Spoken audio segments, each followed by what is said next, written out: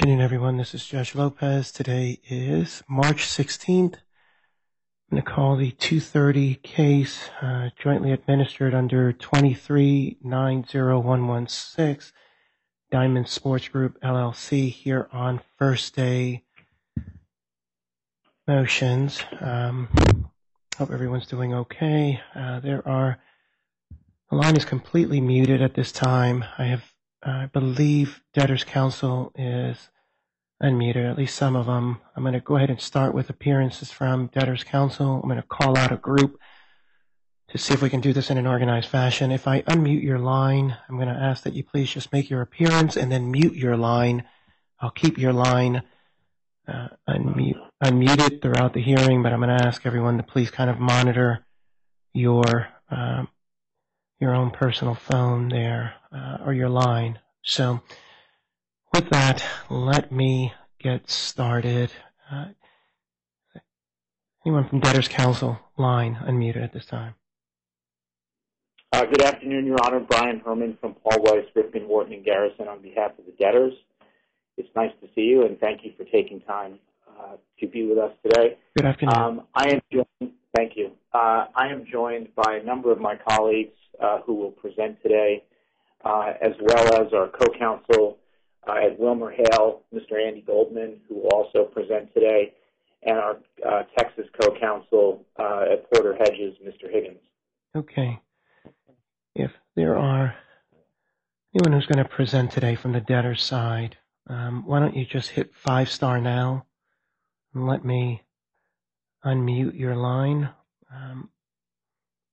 Your Honor, we're all in the same room. That makes my life easier. I appreciate it. I'd also note for everyone who is appearing as well in this case, if you go to my personal site in the Southern District of Texas, you'll see click here to make an electronic appearance, and there is a link for this case. So if you just want to make an electronic appearance, that is more than just fine.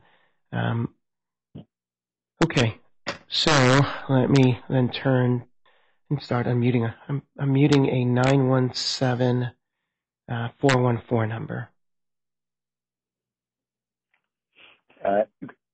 Good afternoon, Your Honor. It's Scott Greenberg, Gibson, Dunn & Crutcher, on behalf of a group of lenders holding first lien claims and second lien claims. I think we've captioned it the Ad Hoc Secured Lender Group.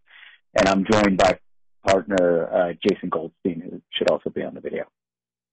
Okay. Good afternoon, Mr. Greenberg. Okay. Let's see where I go next. There's a 212715 number. Good afternoon, Your Honor. Can you hear me? Just fine. Good afternoon. Hi, this is Daniel Eggerman from Kramer Levin. I'm assuming you're calling my number. We represent an ad hoc group of first lien lenders. I'm joined by my colleagues Alexander Wolverton and Jennifer Charette, as well as co-counsel Ashley Harper from the Hunt & Nagers Kurth firm. Okay. Good afternoon. Okay. There's another 212 number. I'm unmuting your line.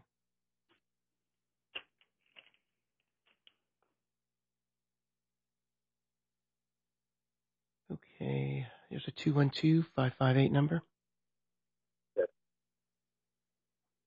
Good afternoon, Your Honor. This is James Bromley of Sullivan & Cromwell, appearing on behalf of the Office of the Commissioner of Major League Baseball and 14 constituent clubs.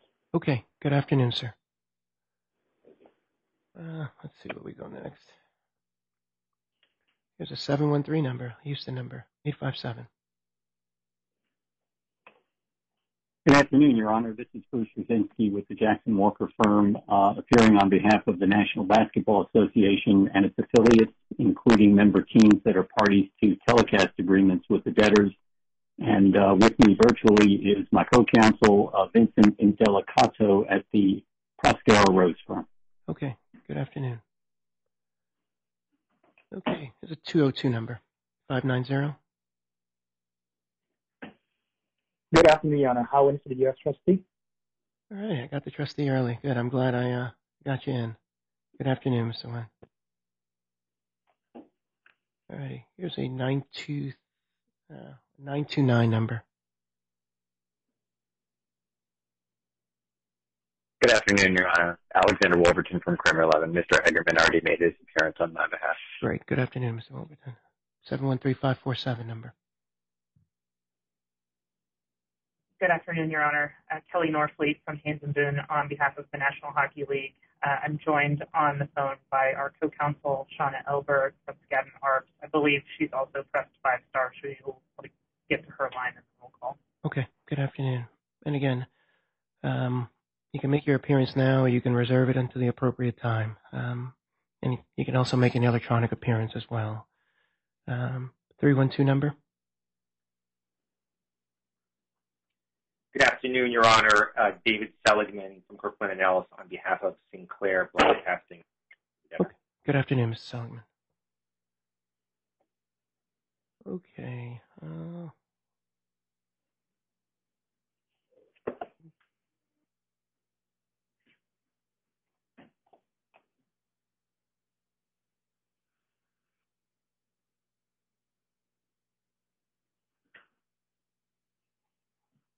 I think I'm going to quit while I'm ahead and then search it again.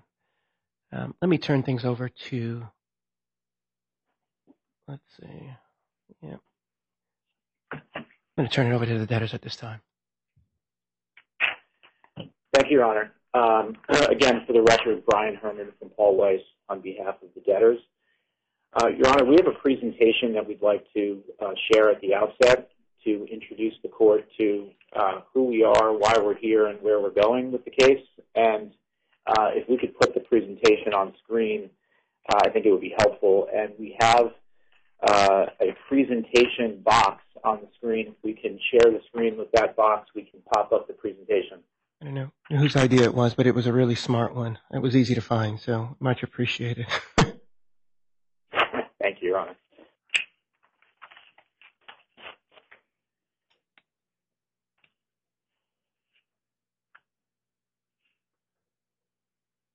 Okay, I have made. All right. Great. Thank you. So, Your Honor, I want to start by first introducing two of the company's executives who are in the virtual courtroom today.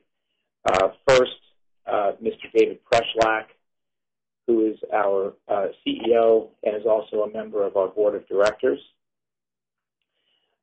Second, and Mr. Preschlack is on the video screen. Mm-hmm. Second is Mr. David DeVoe, who is with us in the conference room.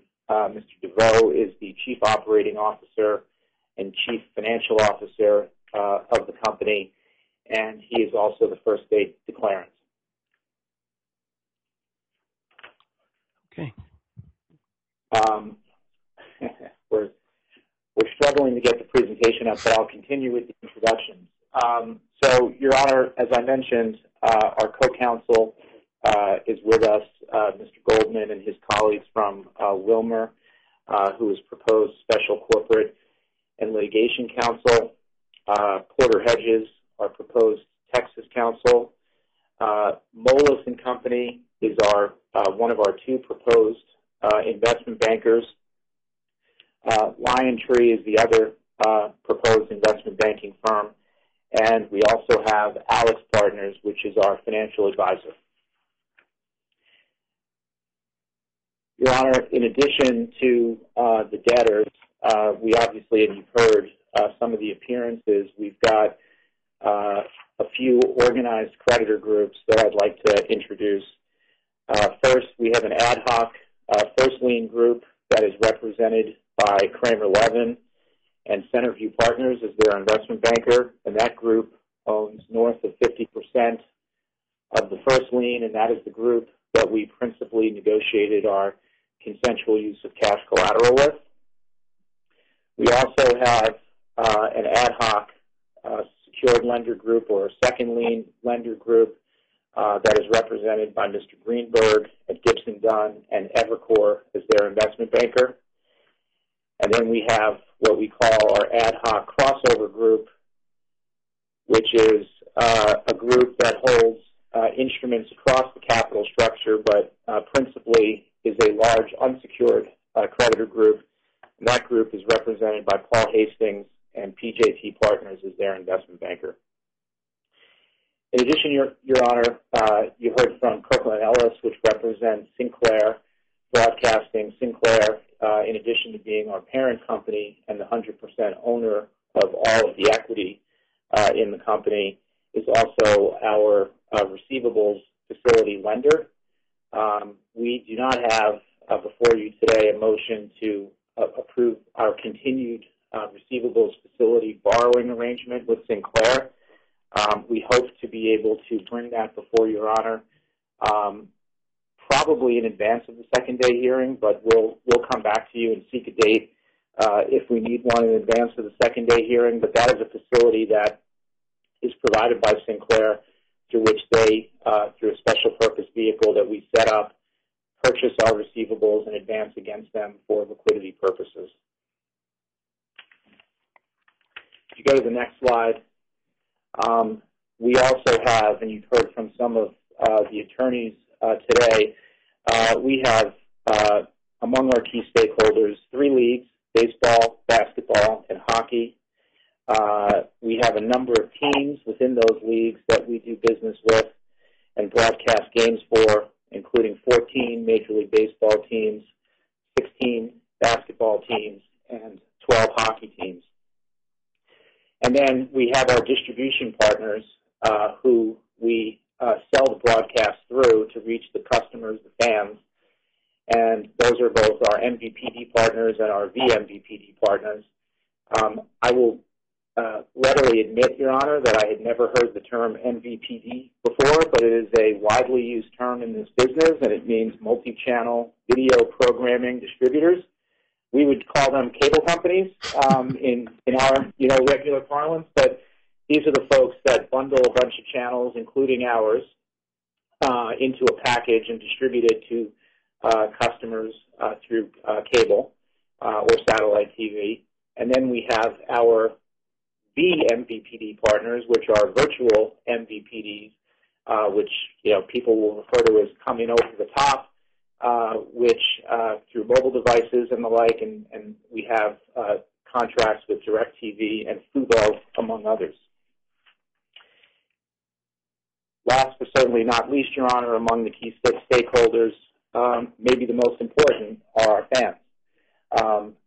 As you well know, Your Honor, I think you're a avid sports fan and a Yankees fan, as I understand it. We have many millions of fans, 40.6 million subscribers to be precise, who rely on us to broadcast their games locally in their markets. And as I'll show you in a bit on a map, our reach is vast. We cover 70% of total U.S. households through 87 broadcast markets, and there are a lot of eyes, let's just say, on the product that we provide. Flip to the next slide. Before I get into who we are in further detail, Your Honor, I just want to choreograph a bit how I think the order of the presentations will go. After I speak, Mr. Goldman will have some brief remarks, so I'll turn the podium over to him, if that's okay. And then, as I understand it, there are a number of parties who would like to speak following the debtor with brief opening remarks, mostly in support. There may be a few who may have other things to say that perhaps are not necessarily against us, but maybe not quite as supportive as some of the parties. But I think if we can have the supporting parties go after us, I think that would be everybody's preference, if that's okay with you, Your Honor. That makes sense. Okay, great. Going to the next slide. In terms of an overview of the company, Your Honor, we operate what are called regional sports networks, and what those are sports networks that broadcast games locally. So we are not ESPN, we are not ABC, but we broadcast the games into the markets where the people live who like to watch these games. If you think of our market here in New York, it's the equivalent of Sports New York's SNY or Yes Network, which carries the Yankees and the Nets. And these regional sports networks operate for us under the Bally Sports brand. The Valley RSNs, as I said, broadcast Major League Baseball games for 14 teams, basketball games, professional basketball games for 16 teams, and then hockey games for 12 teams, comprising 42 total professional sports teams across the three leagues. Diamond also owns, through partnership with owners of Marquee and the Yes Network, a 50% interest in Marquee, which broadcasts the Cubs in baseball, and 20% of the Yes Network, which, as I'm sure you know, broadcasts the Yankees and the Brooklyn Nets. If you go to the next slide, you can see the reach of our company is vast. We span the entire United States where these sports are played. We're on both coasts. We have a vast presence in the South and in the Midwest, and I think basically touch every major sports market in the country. In terms of our history, Your Honor, I won't dwell on all of this, but perhaps some key points. First, these RSNs started life back in 1996 as what I remember is Fox Sports Net, and then evolved into what is now Valley Sports through a series of transactions, the first being Disney's acquisition of Fox, which was announced in December 2017, closed in 2019. But importantly for us, as part of that transaction, the Department of Justice at the time required Disney to divest its RSNs. And so it's through that divestiture that Diamond came into being and was acquired by Sinclair Broadcasting in August 2019 from Disney as part of the divestiture.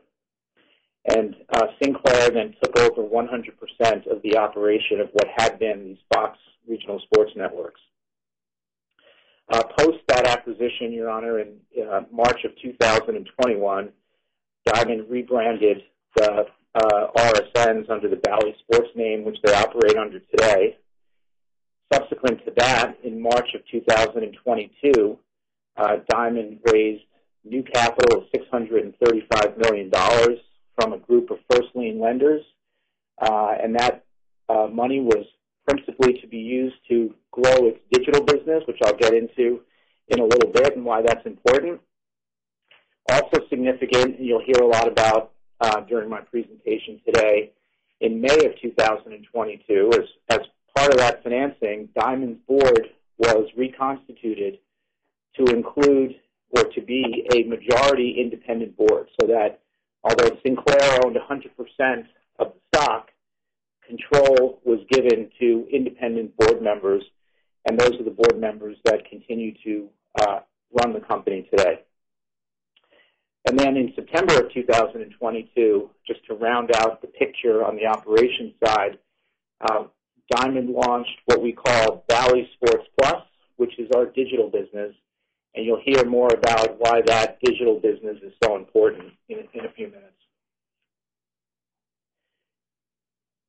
Your Honor, on the next slide, we wanted to point out that while we own 19 RSNs, own and operate 19 RSNs, 13 of those are owned by debtors. 6 of those are owned by joint ventures in which the debtor owns a majority interest, but not all of the joint venture. In those cases, the co-owners are baseball teams, although we own the majority. And then I mentioned the joint venture interest that we have in Marquee and Yes Network. And it's important to note, Your Honor, the joint ventures are not debtors in bankruptcy. The Diamond entities that own the majority interest in the joint ventures are debtors, but the joint ventures themselves are not debtors. If you go to the next slide, this slide just shows which teams are owned by debtor RSNs by league and which teams are owned by the joint ventures that are not debtors in this bankruptcy case. The next slide is our corporate chart. A couple of things that are worth pointing out. First, through the different colored boxes, it denotes which are debtors, which are the red boxes, which are joint ventures, which are the blue boxes, and where you could find yes and marquee. Off to the left, those are the green boxes. In addition, the circled box towards the top is the borrower on the funded debt. That's the $8.8 billion approximately of funded debt that the company has, and that's also where the independent board that I mentioned sits. And then we've also included the team logos to make it easy so you can see the different Diamond entities and the different teams that those entities broadcast sports games for. As I said at the outset or earlier, Diamond sells its programming through the MVPDs, or the cable companies, as I call them. Those are referred to in the industry as linear broadcasters, linear being sort of the old line way of distributing these broadcasts. And what these MVPDs do, as I said, is they bundle a bunch of different channels that we're all used to seeing, and then they sell it to the consumer in a bundle. And Diamond has historically generated most of its revenue through these distributors. And as I also mentioned, we are now moving to include virtual MVPD partners as well, as that is the way the world is moving. I can tell you, just as an anecdote, the other night I was trying to watch the UCLA-Arizona game, and unfortunately the Pac-12 network is not part of my bundle, but if I had purchased Fubo TV, I would have been able to watch the Pac-12 network. And so that's the kind of virtual type programming that I think we're ultimately evolving towards, and that's where this business is ultimately going to evolve towards as well. In terms of the digital business, Your Honor, which is where we would like to evolve the business to and have already started, as I mentioned, we launched the digital business in September of 2022 under the Bally Sports Plus brand. And that is really to deal with the reality of the world today, which is that there are two types of people that are moving us away from cable. There are what we call cord cutters, who are stopping their cable subscriptions to get their entertainment through streaming or other means.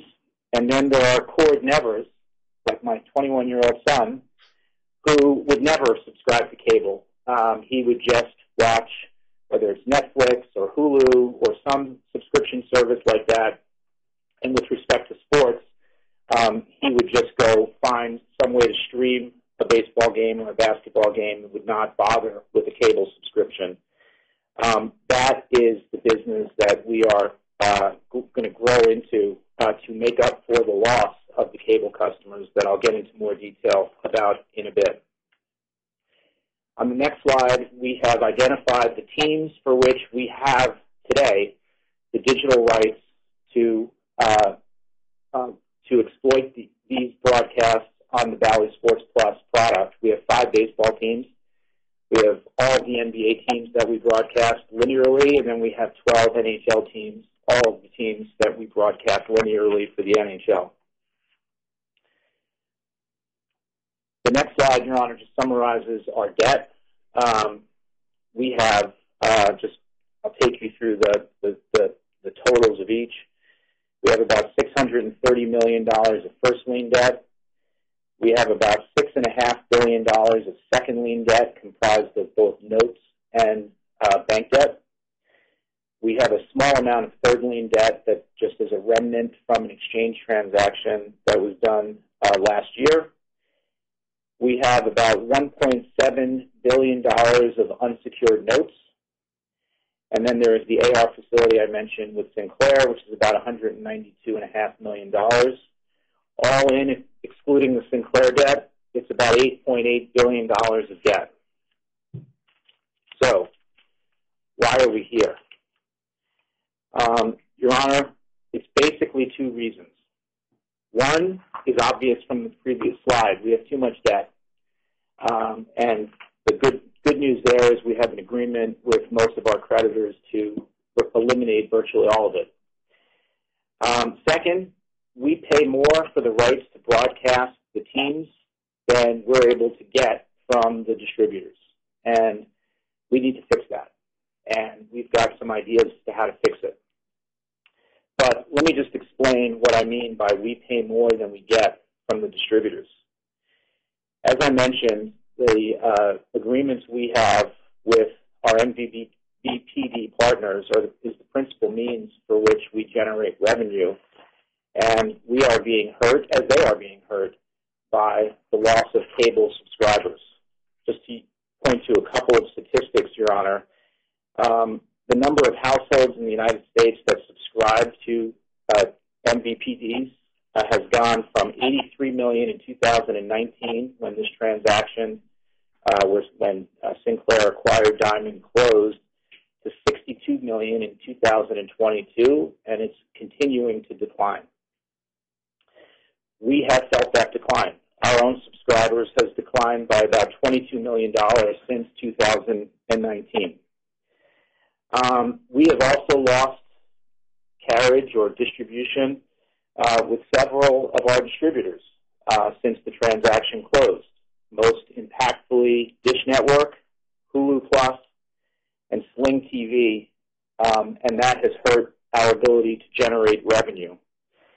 And together, those two factors, what we call subscriber churn or loss of subscribers and the loss of distributors, has resulted in about a 24% decline in revenue from 2019 to 2022. On the flip side, Your Honor, most of the rights payments that we make are covered by agreements that were entered into a while ago, in some instances a long time ago. Some of them even still bear the Fox name in the contract, so that tells you how long ago. And they're long-term agreements in many cases. And so we are stuck with a legacy cost structure and a declining revenue structure on the linear side. And to just highlight a few of the key metrics with respect to baseball, the contracts, some of the contracts go out to 2035, and the average remaining length is 6 years. With respect to basketball, some of the contracts go out to 2030 and have an average remaining length of 3 years. And with respect to hockey, also 2030 and an average remaining length of 2 years. So that gives you, I think, a good picture of the cost side and the revenue side. And we need to do something to address that. On the next slide, I want to point out what we have done thus far to address that, and that is to grow our digital business. And to grow our digital business, which is where the world is moving, requires capital. And that capital was scarce for Diamond until our lenders came along, or a group of our lenders came along in March of 2022 and loaned us an additional $635 million in large part, to go build a digital business. Because they too knew that that was the way for Diamond to sort of evolve into the next level. That $635 million of debt was put in at the very top of the capital structure. Those are our first lien lenders. The old first lien lenders at the time exchanged into second lien debt. Those are our second lien lenders. Anyone who didn't participate in the exchange was pushed to the third lien. That's a small amount of third lien debt, so it tells you that there was high participation in the exchange. And then lastly, the unsecured notes were unaffected by this financing. They just remained in place. As I mentioned, a key component of the financing was the lender's desire, if they're going to put the money in, to ensure that Diamond had a majority independent board. And so that, again, although Sinclair owned 100% of the equity, the board would control Diamond and it would be independent, and in that way, the decision-making would be independent. That was very important to the lenders. In fact, it was so important, they made it a covenant of the loan. And what the covenant basically required is that two independent, we call them managers because it's an LLC, but they're essentially the equivalent of a board of directors. Two independent managers were selected by the lenders under the first lien credit agreement. One independent manager was mutually selected by the lenders and Sinclair. And then one independent manager was appointed by Sinclair, and then we had the Sinclair CEO, Mr. Chris Ripley. And that's the five-member board that was put in place as part of the financing in March of 2022, and that is the five-member board that continues to be in place today. And so with that money, Your Honor, we were able to go to the leagues and negotiate for the right to exploit the teams that we have digitally. We were able to get all the teams, as I said, that we had with the NBA and NHL to give us the right to exploit digitally. We were able to get 5 Major League Baseball teams of the 14, so there's 9 out there that we don't have that we'd like to have, but that was our start. Once we had the financing and the digital rights, we had 2 essential tasks left, substantial to be fair, but 2 remaining tasks left to get us to the other side. One is to launch and grow the DTC business. We launched it in September of last year. It's continuing to grow, and we look forward to its continued growth. And the second was to restructure the balance sheet because we just had too much debt. And those tasks, Your Honor, among many others, fell to Diamond's independent board together with its advisors. And to continue the sequence beyond the March 22 loan, in May of 22, the board was seated, so 4 independents and Mr. Ripley as Sinclair's CEO. The board engaged Paul Weiss as its counsel. In September of 2022, the company engaged Moelis and Liontree to advise on the restructuring and potential strategic transactions. And although we don't have any retention applications up today, nor should we, you might be asking yourself, why 2 investment bankers? And I will tell you, Your Honor, this is a very difficult situation and case. And it's difficult because of the restructuring involved, which is where Moelis has principally taken the lead. And it's difficult in terms of the work we're going to need to do to evolve the business to the digital business, continue, obviously, to exploit the rights linearly, and figure out what strategic investor or what capital we can attract from strategics, and then ultimately what is the exit for the new owners of the business. And there is not a investment bank that is better in this space than Liontree. And that's why we have 2 investment banks. In December of 2022, we formed a conflicts committee of the board to evaluate transactions, historic transactions between Diamond and Sinclair, given that we sort of knew, and our RSA makes it clear, that as part of a restructuring, we were likely to separate from Sinclair, and we needed to have independent board members and independent counsel investigate what transactions had transpired and to negotiate with Sinclair to the extent that we needed to negotiate with them. And so that's why the conflicts committee was formed. And then a subset of that committee, we call it the claims analysis subcommittee, was formed in January 23 to basically take ownership of our claims investigation to see whether there are claims against Sinclair. We don't know sitting here today that there are, but that committee was charged with investigating whether there are, and that committee is advised by Paul Weiss and Alex Partners. I've mentioned a lot about the independent board, Your Honor.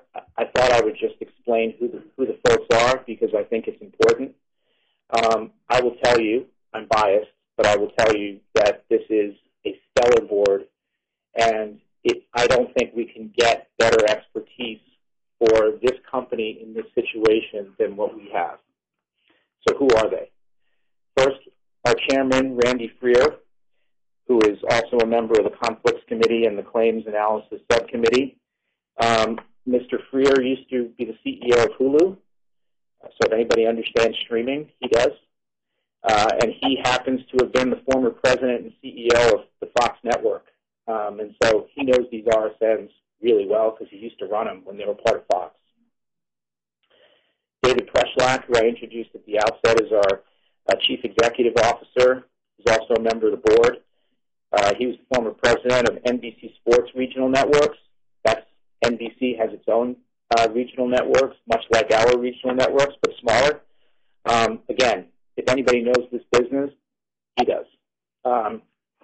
Marianne Turk, who comes to us out of the NFL, where she's had senior leadership roles within the National Football League.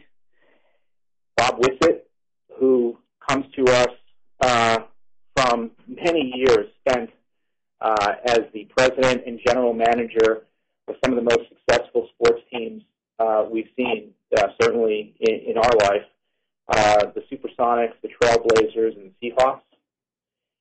And then Chris Ripley, who I mentioned, is Sinclair's CEO and president. And as I said at the outset of this slide, this is a great board, and we are in really great hands, Your Honor.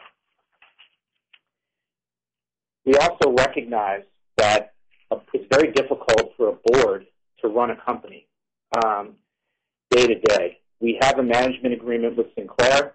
You'll hear more about that at a later hearing.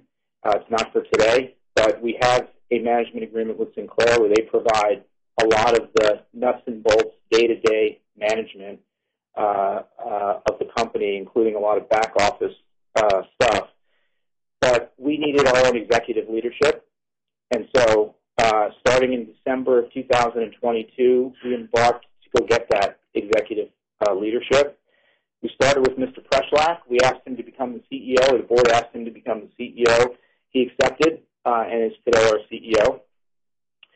We then found Mr. DeVoe, the first-day declarant, who I mentioned is our Chief Operating Officer and Chief Financial Officer. We also recently hired in February Eric Ratchman, who was appointed as our President of Distribution and Business Development. And just earlier this month, we hired Meredith Powers, who is our Chief Human Resources Officer. So we are building our own management team and really positioning Diamond to stand alone post this restructuring, which we're going to have to do. In terms of, Your Honor, what did we do to fix problem number one, which is too much debt? We engaged with our creditors, as one would expect us to do in this situation. Our creditors have been very cooperative, and they have been really side by side with us since the late summer of 2022, which is when restructuring discussions with our organized creditors began. In November of 2022, we asked a number of those creditors to become restricted or sign confidentiality agreements with us so that we could provide them with material non-public information and really engage on the substance of a restructuring. And given that we're sitting here today in March of 2023, these creditors stayed restricted with us for about 5 months, which, as you know from private practice, is virtually unprecedented. So these creditors have really worked with the company to set us up for what we believe will be success. We also, Your Honor, obviously Sinclair owns 100% of the equity. There was going to have to be concessions made by Sinclair, and there were going to be gives and takes between the company and its creditors and Sinclair. That's in part why we formed the Conflicts Committee and the Claims Investigation Committee, but we had Sinclair at the table as well as a participant in the discussions. And then in March of this year, earlier this month, those discussions culminated in a restructuring support agreement that we were able to finalize shortly after the filing with members of the organized creditor groups that hold the second lien and the crossover debt. We had hoped to fold Sinclair into that restructuring support agreement. It didn't happen in time. We and the creditors hope that we can fold them in after we get through our first day hearing and intend to spend time with them to try to do that. but we didn't get to it before the case started. In addition, we worked with Mr. Eggerman's clients, the first lien lenders, on cash collateral use because this company has a lot of cash. We don't need a dip. We don't have a dip. We are blessed with a lot of cash, and that cash is collateral of the first lien lenders, and so we spent time with Mr. Eggerman and his client negotiating consensual use of cash collateral and had very constructive discussions, which led to our fully consensual cash collateral order that we're presenting today. In addition, Your Honor, we engaged, as you'd expect, with our league and team partners because at the end of the day, we're broadcasting games for professional sports teams and leagues, and we need their cooperation. So we engaged with all three leagues at the league level as well as some of the individual teams, so Major League Baseball, NBA, NHL. We had very constructive discussions with the NBA and the NHL, and I'm pleased to say have made good progress in negotiations with each, and we are going to continue to work with each of those leagues and their representatives to try to get to an agreement that will allow us to position the company for long-term success. Our dialogue, candidly, with baseball has differed. I'm not going to address that. Mr. Goldman will address that when he gets up. And given, Your Honor, the spirit of the cooperation in which the NBA and the NHL have operated, I want to be clear on the record, so there's no doubt, that we intend to pay NBA and NHL teams what we owe them for broadcast rights at least through the end of the season. Their season is obviously coming to a conclusion, at least the regular season. The playoffs then get broadcast nationally, so we're not involved in that. Obviously, baseball's in a different position with the season about to start. But we do have in our budget ordinary course payments to NBA teams and NHL teams, and I wanted to make it clear that we intend to honor those arrangements at least through the end of this season.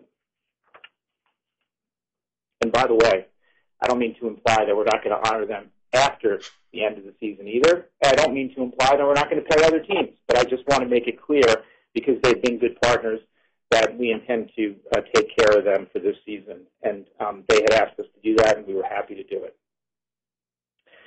Going to the next slide, Your Honor, with respect to Sinclair, as I said, we knew, or at least suspected, that when we entered into these restructuring discussions, we would need to separate from Sinclair because their equity would either entirely or largely be wiped out.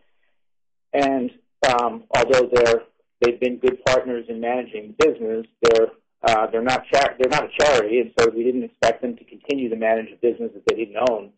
And so we knew that we would need to stand the business up on its own, and we've been doing that. In addition to the senior management that I identified, we have been working behind the scenes with Sinclair's cooperation to try to emulate all the back office things that Sinclair does for us so that we can do them for ourselves either once we emerge or shortly after we emerge. We also engaged Deloitte in January of 2023 to help us to provide consulting services to help stand the business up. And we've been in regular dialogue with the folks who provide the services from Sinclair so that we know exactly what we will need to be an independent, standalone business when we emerge from Chapter 11. In terms of our investigation, Your Honor, I just wanted to briefly mention what the claims analysis section has been up to. So as I said, we have two board members, Mr. Freer and Ms. Turk, who are on this subcommittee. They oversee Paul Weiss, Porter Hedges, and Alice Partners in conducting this investigation. To date, with Sinclair's cooperation, we have interviewed 9 witnesses and reviewed about 35,000 documents. There'll be many more that I'm sure we will get, and we will continue this work. It's not done, but we will continue to interview witnesses, and we will continue to review documents to see if the company has any claims that would be assets of these estates that would be available for creditors. So how did we get here? Your Honor, we had to make a decision back in February, the first decision point. We had two interest payments totaling $140 million that were due on February 15th with a 30-day grace period, and the board decided prudently not to make the payments. We were negotiating with our creditors. We knew the company was going to need to restructure. Didn't make sense to make the payments. We knew that that was going to start a clock on how long we would have before we would need to file for bankruptcy, but that was a prudent decision, and we did not make those payments in February. In addition, we had a payment due to a baseball team on March 1st, the Arizona Diamondbacks, and we did not make that payment. We entered the grace period with respect to that payment. That grace period expires, I think it's today, March 16th. So the Diamondbacks were not paid. We have otherwise, prior to the decision date, paid every single team that we owed money to. There was one other payment that we missed for college sports that we broadcast, but other than that, we were current with respect to every single one of our broadcast partners. So, Your Honor, where are we going?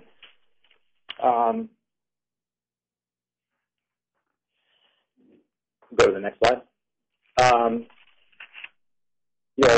First, I just want to point to the accomplishments that we've been able to make to date, just to emphasize a few. We obviously have an independent board, senior management team, very happy about the leadership that we have put in place for the company.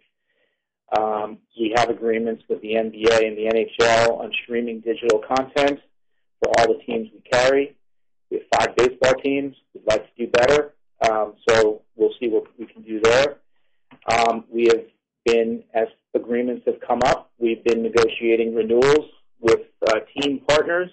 Recently, we renewed the Tampa Bay Lightning, the Carolina Hurricanes, and the Los Angeles Clippers, and we'll continue to have those discussions as contracts come up for renewal. As I mentioned, we've been working cooperatively with Sinclair on a separation. We executed our RSA with our key creditors, and we continue to have a very constructive dialogue with the NBA and NHL on additional digital rights.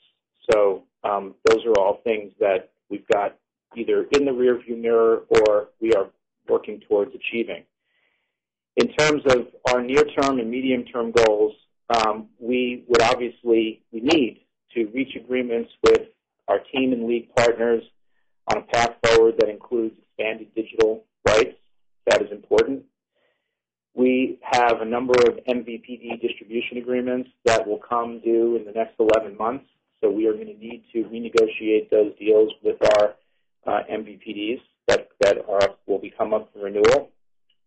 We obviously, and I'll get into specific timeline in a second, or at least proposed timeline, we would like to pursue aggressively confirmation of the plan so that the company can emerge expeditiously from bankruptcy.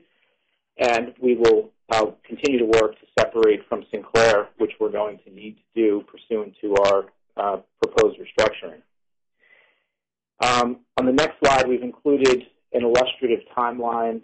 It really contains some of the RSA milestones. I'll go through those in more detail in a minute, but it also overlays the seasons for the different leagues because those seasons are in part going to drive our timing because, for instance, we can't tell a league that is going to start its season in September or October that we'll see in September or October. We're going to have to pull that forward and advance those discussions so that those league partners know that we're there for them when their next season starts.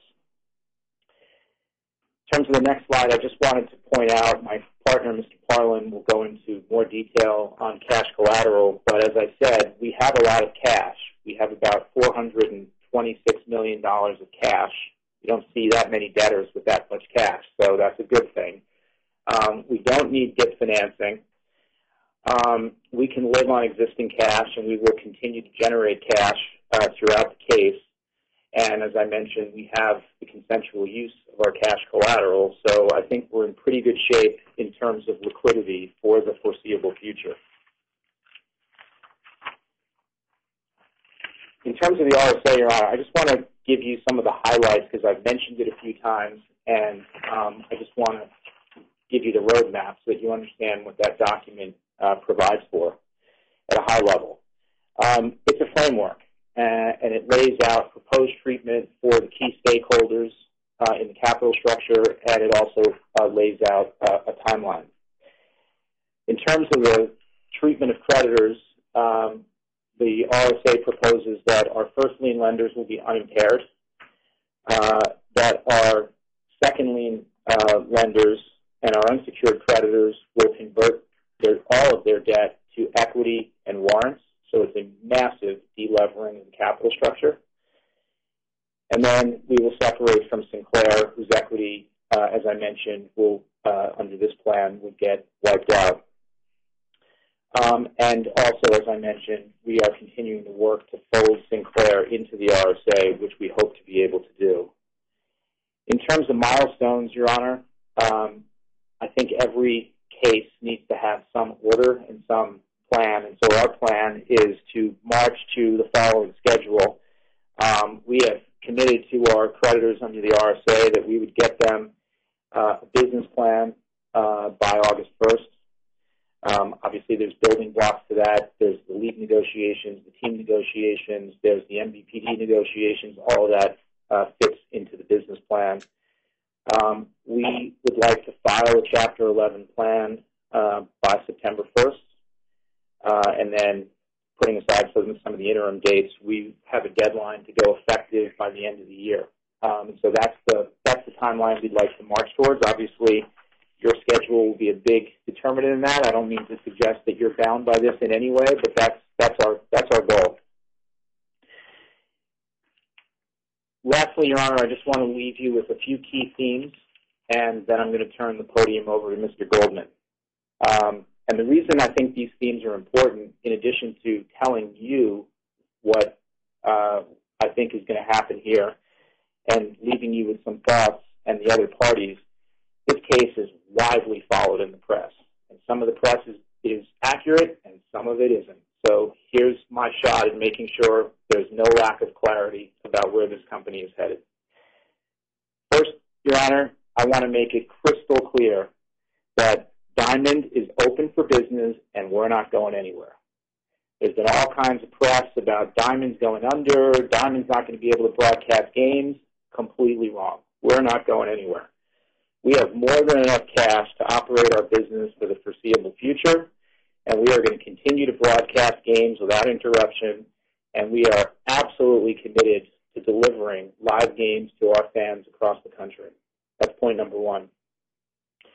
Point number two, which I think is hopefully evident from the presentation thus far, is that we have made significant progress negotiating a deleveraging transaction with our creditors and a separation from Sinclair. Point number three, in all honesty, work remains to be done. We are not done yet. We obviously, as I said, have discussions that we're going to have with the teams, the leagues, the MVPDs to ensure that we have ongoing partnership, which I'm confident those discussions will be fruitful. And we're going to have additional conversations with Sinclair because we're not done yet regarding the separation and their treatment through all of this. Fourth, I think it's evident, but in case it's not, the RSA provides us with significant support from our creditors and positions the company to move forward expeditiously to complete our restructuring. That was the timeline I just went through.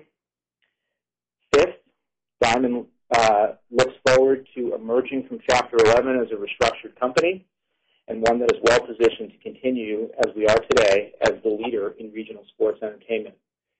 Your Honor, this is the largest regional sports network company in the country. No one is even, the number two is not even close. And last but not least, today marks the first important step towards Diamond's next beginning. So, Your Honor, I think we have a great company run by a great board with great senior leadership that has a great product that fans all over the country rely on and enjoy. And we are going to continue to produce that product, restructure this company, and come out the other side as a much healthier, more successful company than we started. With that, Your Honor, I'm going to cede the podium, if it's okay, unless you have any questions for me, to Mr. Goldman. Okay. Thank you. No questions.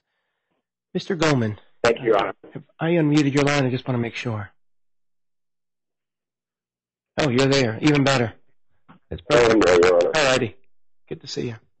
Good afternoon, Your Honor. Just a quick clarification. When Mr. Herman says we are open for business, we are open for business, and that includes the broadcasting of any playoff games that we have rights to for our teams with respect to both hockey and basketball for the upcoming playoff run. For the record, Your Honor, Andrew Goldman of Warner, Cutler, Pickering, Hale, and Dorr. We are proposed special corporate and litigation counsel to Diamond. We have been counsel to Diamond since 2020, and since 2022, we have been working closely with Paul Weiss on a coordinated basis with respect to advice and counseling of both the company and, in Paul Weiss's case, the board as well.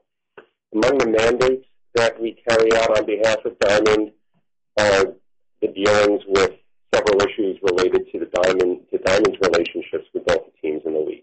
And that's what I'd like to just touch on briefly today. We're not here seeking any relief, but just to set the stage for what may be an important theme throughout the pendency of the case.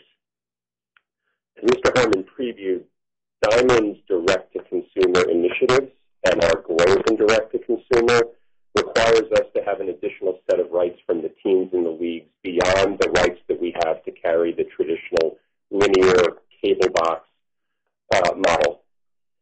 We have, for every NBA and NHL team that we carry linear for, we have digital rights.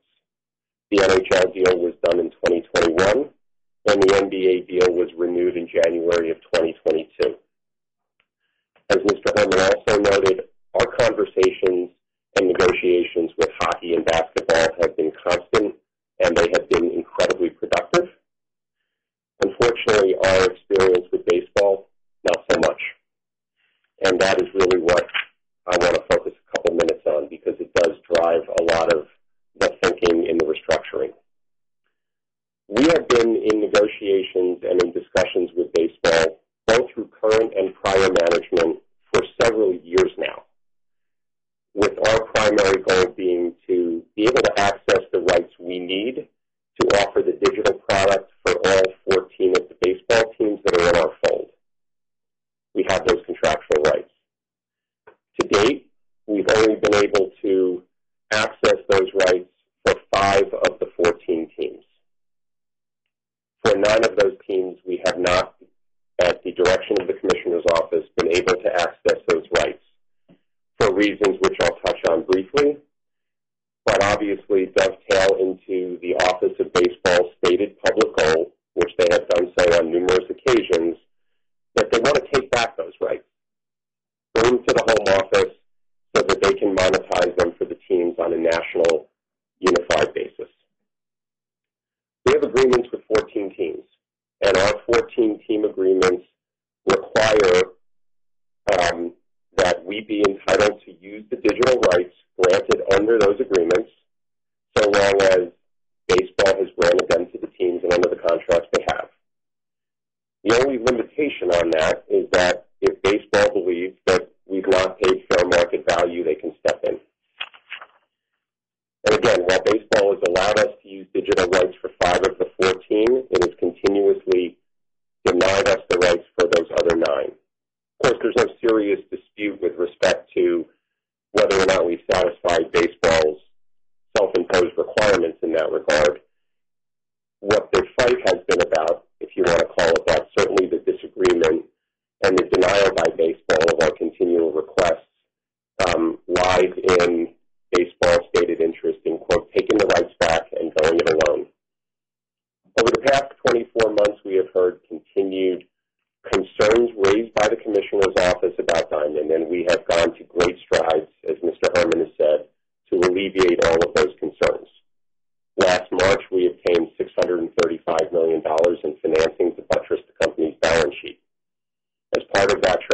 direction. We have engaged new management.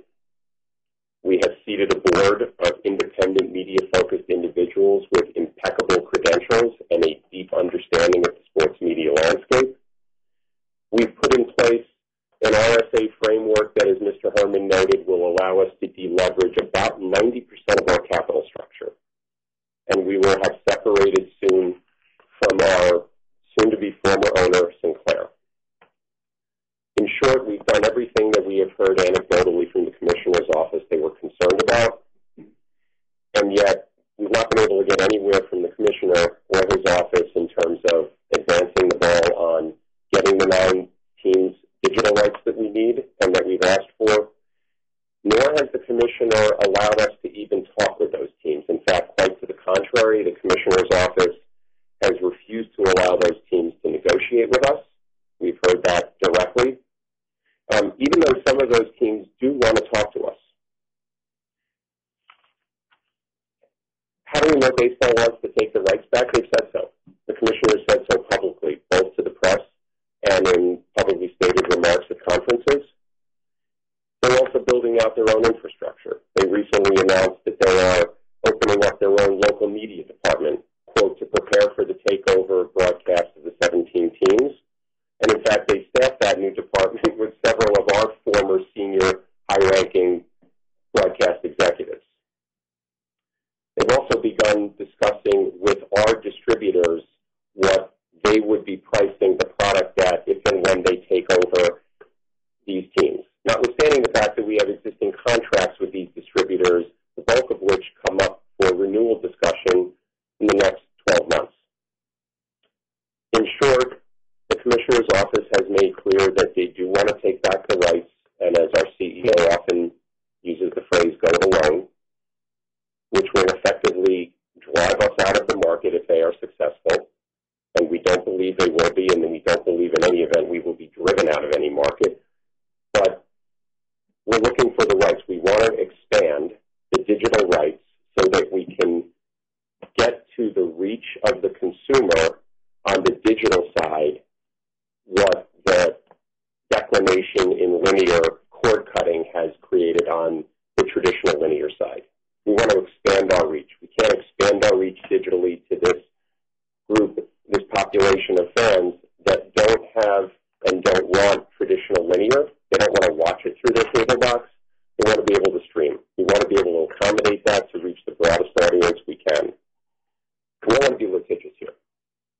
There's been lots of opportunities. We don't want to be litigious. We would like to resolve this on a consensual basis. We have had innumerable conversations internally about how to do that. We've talked to our lenders about how to do that. We have outreached to the Commissioner's office between former management and current management dozens of times. We just want to find a way, if possible, to bring the digital rights for all 14 teams into the fold. We're not looking to take advantage of the teams. We understand that the teams need fair value. We're willing to pay fair value. But what we're trying to do is work through a model that is broken and no longer works given the change in consumer preference for sports viewing. This is not a Diamond-specific issue. All one needs to do is look at Discovery AT&T's recent announcement as to what it's doing with its own RSNs as further evidence that this is an industry problem. This is not a Diamond problem.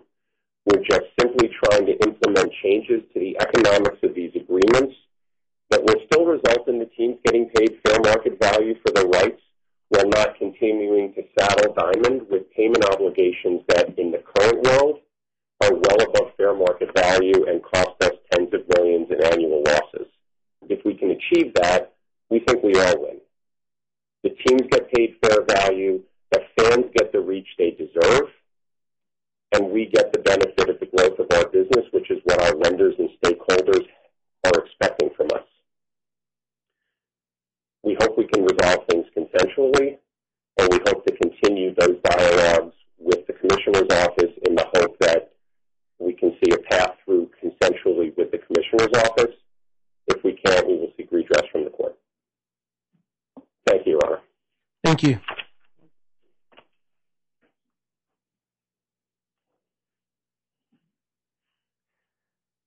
Okay, Mr. Herman, is it now the time where I should see if there's anyone else who supports? I think so, Your Honor, and maybe the easiest way to do it is to just go down the capital structure. It's logical. So first lien, second lien, unsecured, and then people can go from there. Okay. Let me start with the first liens. Is anyone who's unmuted wishes to make a statement on behalf of the first liens or a first lien lender? Your Honor, can you hear me? Just fine, Mr. Eggerman. Thank you. Again, Daniel Eggerman from Kramer 11 on behalf of an ad hoc group of first lien lenders. Thanks for the opportunity to speak. I'll be brief. As I mentioned earlier, I'm joined by my Kramer 11 colleagues, Alexander Wolverton and Jennifer Charette. To the extent we need to address any issues in connection with any motions out of before the court this afternoon, you may be hearing from either or both of them. We are a relatively new addition to this situation, having been retained just a few weeks ago to represent the interests of a group of lenders who hold a weighted position towards the first lien loans. While we do have some holdings in other parts of the capital structure, the market value of those holdings is de minimis when compared to the value of the first lien holdings. So accordingly, we do not consider ourselves a cross-holder group like some of the other groups you may hear from today. We consider ourselves a first lien lender group. Since we've been retained, we, together with our bankers at Centerview, have been working closely with the debtors and their advisors on diligence and negotiating the terms for the consensual use of cash collateral. And I am pleased to confirm that we have reached an agreement on that front. The first lien group is keenly aware of the challenges facing not only the industry in general, but also these debtors specifically. And we recognize the need for the company to restructure its balance sheet and to recalibrate its operations and business plans to ensure its viability as a going concern. And the first lien lenders are willing to facilitate those efforts through the use of their collateral, including the cash collateral, on the terms set forth in the proposed order. As the court is also aware, the debtors have entered into an RSA with members of various cross-holder groups. The first lien group is not a party to that RSA, nor were we involved in its negotiations. The plan on which the RSA is premised purports to treat the first lien loans as unimpaired, but provides no detail as to what that means and how they intend to do that. If that means they intend to pay the first lien lenders in full and in cash on the effective date, I think we would applaud and welcome those efforts. But to the extent that the Chapter 11 plan envisioned by the RSA is not feasible or achievable, our group is ready and willing to be proactive and work constructively with the debtors and the other stakeholders to ensure the debtors emerge from Chapter 11 quickly, significantly deleveraged, and positioned for success.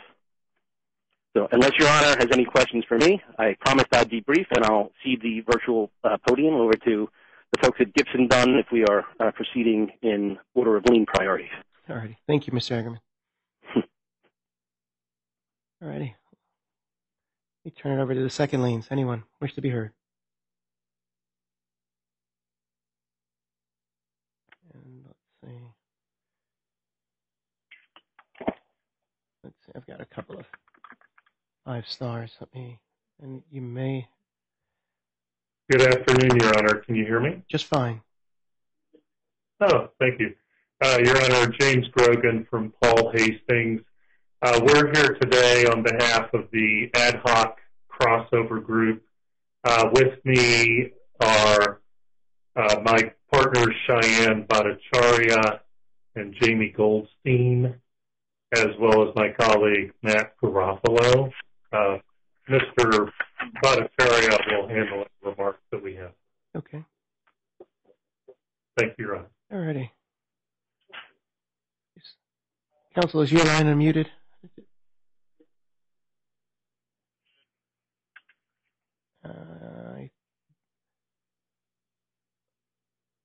a second.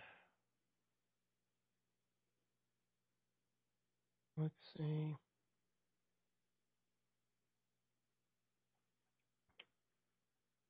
Your Honor, I think Mr. Greenberg is having trouble getting unmuted. Let's see. Mr. Bhattacharya, can you hear me okay? Or can I hear you? And then I'm going to see if I can get Mr. Greenberg on.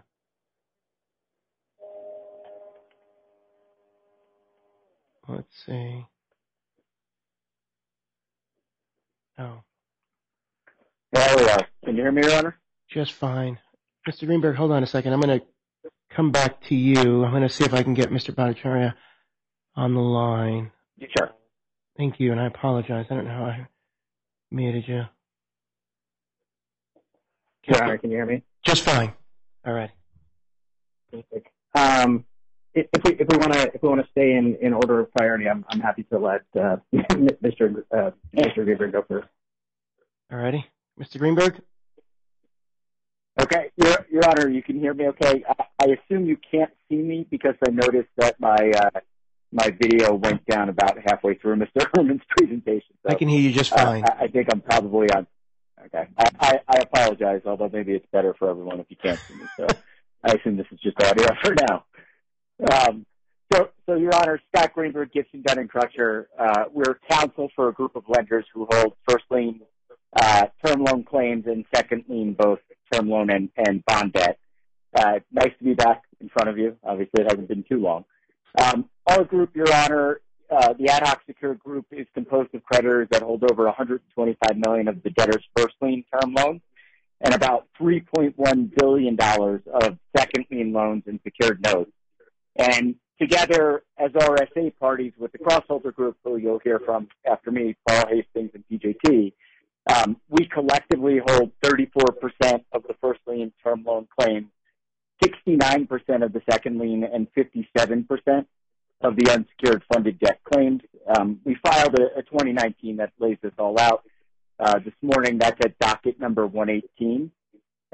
Your Honor, just if you'll bear with me, I just want to put a little background and context. Obviously, Mr. Herman did a great job going through at length how we got to where we are today. And candidly, we've been along for the ride for quite some time in these discussions that long predate these Chapter 11 cases. As Your Honor has now heard a couple times from debtors' counsel, the debtors filed these cases to effectuate a pre-negotiated balance sheet restructuring that's going to reduce their total funded debt obligations by over $8 billion, which is obviously no small number. But it's a number in which I think collectively we in the company thought needed to happen to position the company to continue investing and expanding its DTC offerings for long-term growth following this Chapter 11. Your Honor, we've talked about the RSA, so I don't want to cover ground Mr. Herman already did. I think it's needless to say, as you hear, I'm sure, in all your cases, this one in particular, this RSA and the restructuring term sheet, or RTS as we refer to it, that's attached to the RSA was a function of months of around-the-clock at times, but good faith negotiation, I would say, among the ad hoc groups and the debtors, which resulted in the RSA before you, which has 69% of the second lien claims locked up, as well as 57% of the unsecured funded debt claims. And that's important, obviously, because it's those two constituencies that are set to receive the vast majority of the reorganized equity under the debtor's proposed path forward. Just a little bit of background, because Mr. Herman touched on it, and I just want to make clear kind of who was at the table at various points in time. But we have been working with the debtors, myself in particular, for over 2 years at this point, and well before the filing of these cases. The ad hoc secured group first organized with its advisors in late 2020, and we've been working with the debtors since early 21, when the company began exploring options for a capital infusion to, among other things, as you heard from Mr. Herman, really enable the company to continue developing its DTC business as consumers moved away from the linear product and have the term we've been using, cut the cord. And in the face of that declining linear business, the ad hoc secured group, our group, has been there to support the company every step of the way. They've restricted numerous times on the principal level for elongated periods of times, as Mr. Herman pointed out. And ultimately that led to our group fully backstopping and providing a new money financing transaction, which provided the company with $635 million of new liquidity to support the business. And that was March of 2022. So we're almost about exactly on a year of when the group put that money in. And that was after approximately 18 months of working with the company and Mr. Goldman and others to come up with a structure that we all collectively thought would maximize the value of the company for all stakeholders. As Your Honor will hear, and as you just heard from the Kramer Levin Group, obviously, as in any market, paper trades hands. And some of the folks that were part of, the first lien group that put in that new money in about a year ago have since exited the paper, which has now led to what you're seeing as the composition of three groups. As part of that transaction, which Mr. Herman talked about, our group was intimately involved in the governance changes that were discussed, and were personally involved on the principal level in the extensive board search that went on with the company and our lenders to identify a specific set of board members with a real focus on industry experience, right? Because we're building a new product and expanding a new product with DTC rather than what you typically see in our world, which is loading up a board with a bunch of restructuring-oriented folks. That was not the focus. So I think what you're seeing today is really what you've seen from our group for the better part of 2 years, which is being here to support the company through challenging circumstances as we've been in the past. And just like the significant liquidity that we put into the business about a year ago, we also engaged with Mr. Herman and Moelis and the advisors when they reached out to us this summer to discuss the need to really address what is obviously an over-levered capital structure. This group has stepped up again, Your Honor, leading, as I mentioned previously, an equitization of over $8 billion of debt to help the company delever and right-size the balance sheet. And to state the obvious, our client's investment of a year ago has not gone exactly as planned, right? We were putting in money for them to help build out their DTC business, and I don't think any of us thought we would be here so soon. But nonetheless, our clients, once again, are partnering themselves with the company. And honestly, Your Honor, put aside the professionals, our actual principals, at least in my experience, have spent more time principal to principal with Mr. Herman's clients, working hand in hand to try to get this company on the right footing, including in connection with the transactions that you see outlined in the RSA. I'm not going to go down the RSA path again because I think Mr. Herman covered it well. I think the one thing I would point out, which is probably painfully obvious, but it was a hard reality for our clients, having just put in $635 million of fresh capital last March when the company reached out to us, over the summer to talk about fixing the balance sheet. But ultimately, the ad hoc groups, and not just our group, but the crossover group, and I know you'll hear from them next, engaged with the company and its advisors. We did everything we could to help get the company and its house and its capital structure in order, right? So the company would be in the best footing, in the best position to approach its operational partners, the teams in the leagues. And the concept, at least among the funded debt creditors, I'll let the Paul Hastings Group speak for itself, but I think the driving concept was to get a deal among our capital structure to position the company to approach the leagues and teams and discuss the optimal path forward. And that deal, obviously, you see, it's reflected in the RSA.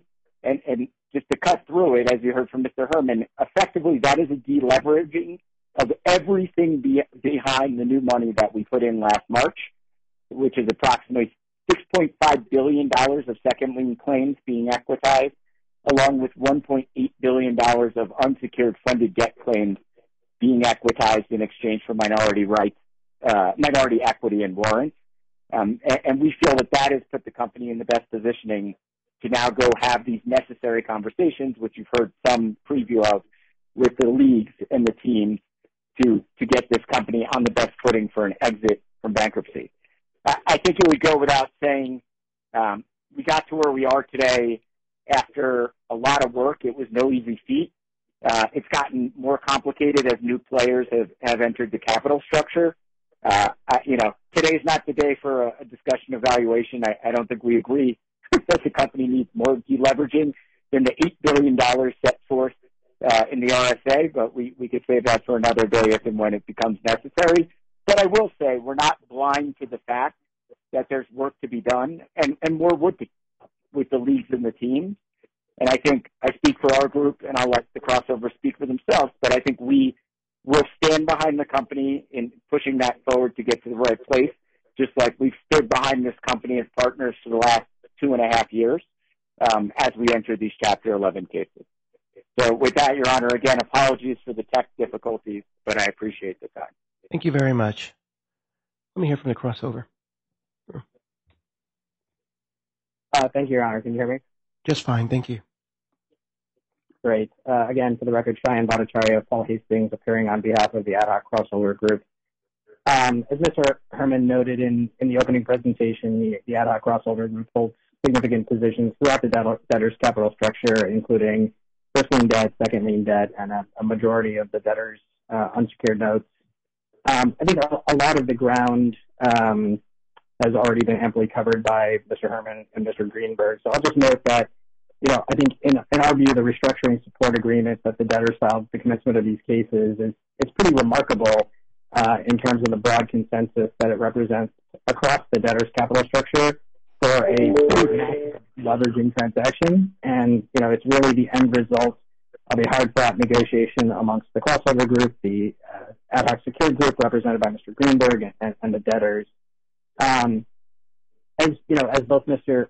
Herman and Mr. Greenberg have noted, there's still a good amount of work to be done to successfully reorganize the debtors' businesses. But I would like to echo Mr. Greenberg's comments and, just express our support for the debtors' reorganization efforts. Thank you. Thank you. Anyone else from the capital structure wish to be heard? Mr. Seligman? Let me see if I can find you there. Can you hear me okay? Just fine. Okay. Thank you very much, Your Honor. Again, David Seligman on behalf of Sinclair Broadcast Group. First, Your Honor, I just want to say it's a pleasure to appear before Your Honor for the first time on your side of the bench, so I appreciate that. I'm going to try and be brief. I do know that that Houston's playing tonight at 8:20, so hopefully we can get out well before then. Your Honor, I just want to give a little background and perspective from Sinclair's perspective at the bottom side of the capital structure. And although we don't have a signed RSA with the debtors and the creditors right now, we are very supportive and we're very close is the bottom line. Your Honor, I would say we have three different main roles in connection with Diamond. First, obviously, we're the ultimate parent company of Diamond and the sole shareholder. Secondly, we are party to a management services agreement with the debtors, whereby we provide comprehensive managerial, operational, and administrative services to the debtor.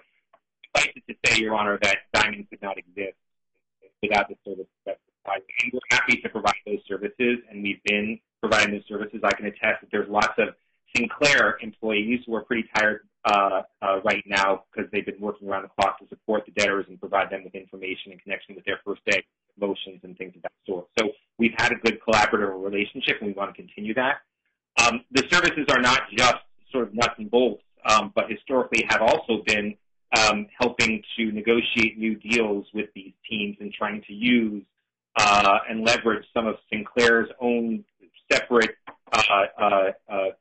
contractual leverage in order to help even get better deals on behalf of Diamond.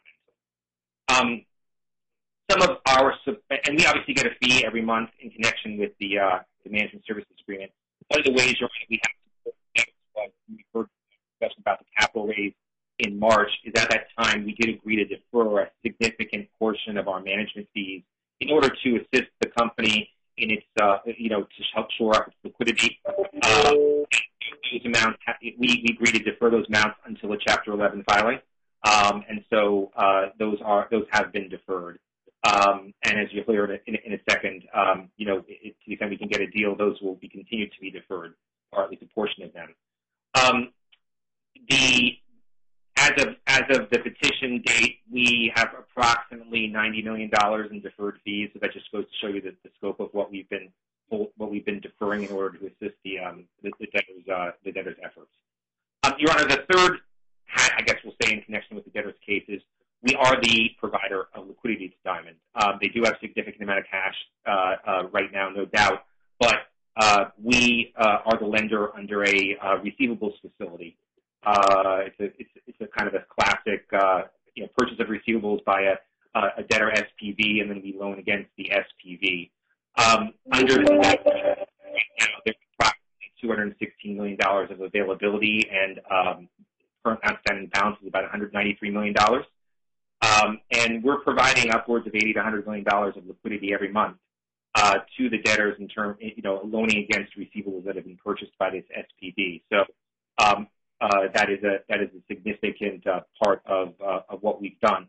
That is built to bankruptcy filing. That's obviously default right now, and that's part of the discussions that we've been having with the debtors in connection with the broader restructuring support agreement. Your Honor, speaking of sort of deal dynamics, we too have been engaged in discussions with the debtors and with the creditors since the early fall, as things really stepped up and negotiations really stepped up in terms of all the parties trying to see how they could assist in this broader restructuring effort. And we've also spent time weekend tonight trying to see what we can get done. Your Honor, it was reported that in December we did have an agreement in principle. We do have an agreement in principle with the debtors and with the creditor groups for that deleveraging. Big picture, Your Honor, the debtors were walking away from their equity. We would continue to provide management services during the course of the case, and then it would flip to a transition services agreement at an even reduced rate that would go on for upwards of 18 months. And the AR facility would be refinanced out, and there would be mutual releases between the parties, including our release of all those deferred payments that we had under the management services agreement. Your Honor, since December, all the parties have been working in good faith to try and turn this into an RSA. The debtors were able to get there with the creditors for their RSA. I think we were on the goal line, Your Honor, in terms of getting this done. It just we kind of ran out of time. Just things being what they are, we ran out of time in terms of being able to get it done. But we are very hopeful that we will be able to get to the finish line on an RSA and get folded in within, I'm hoping, the next few days or so. And we're committed to working with all the parties to be able to do that. That's important, not just for all the parties, but specifically for the debtors, because one of the pieces of getting that RSA in place is that we will then be in a position to continue to fund the AR facility on a current basis, and we will be able to provide the management services agreements on that temporarily deferred basis during the course of the case. So we look forward to doing that. We look forward to wrapping this up, and we're very supportive of the company, and we're collaborative with them and with the creditors in order to do so. So unless Your Honor has any questions, that's what I would wanted to apprise Your Honor. No questions. Thank you very much, Mr. Seligman. Okay. Let's see. Does anyone else wish to be heard? The form of an opening before we get to first days. May need to hit 5-star if there's anyone. All right. Let's see.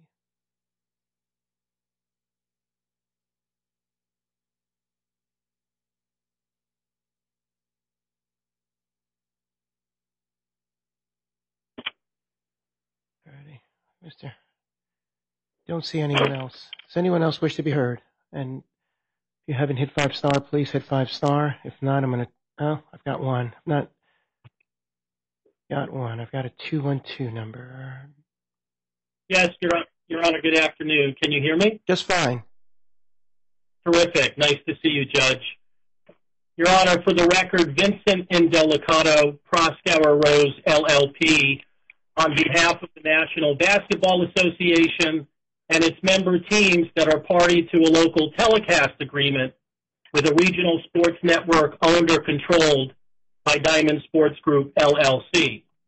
With me today in the virtual courtroom, my partner, Michael Nervis, and my colleague, Steve Ma.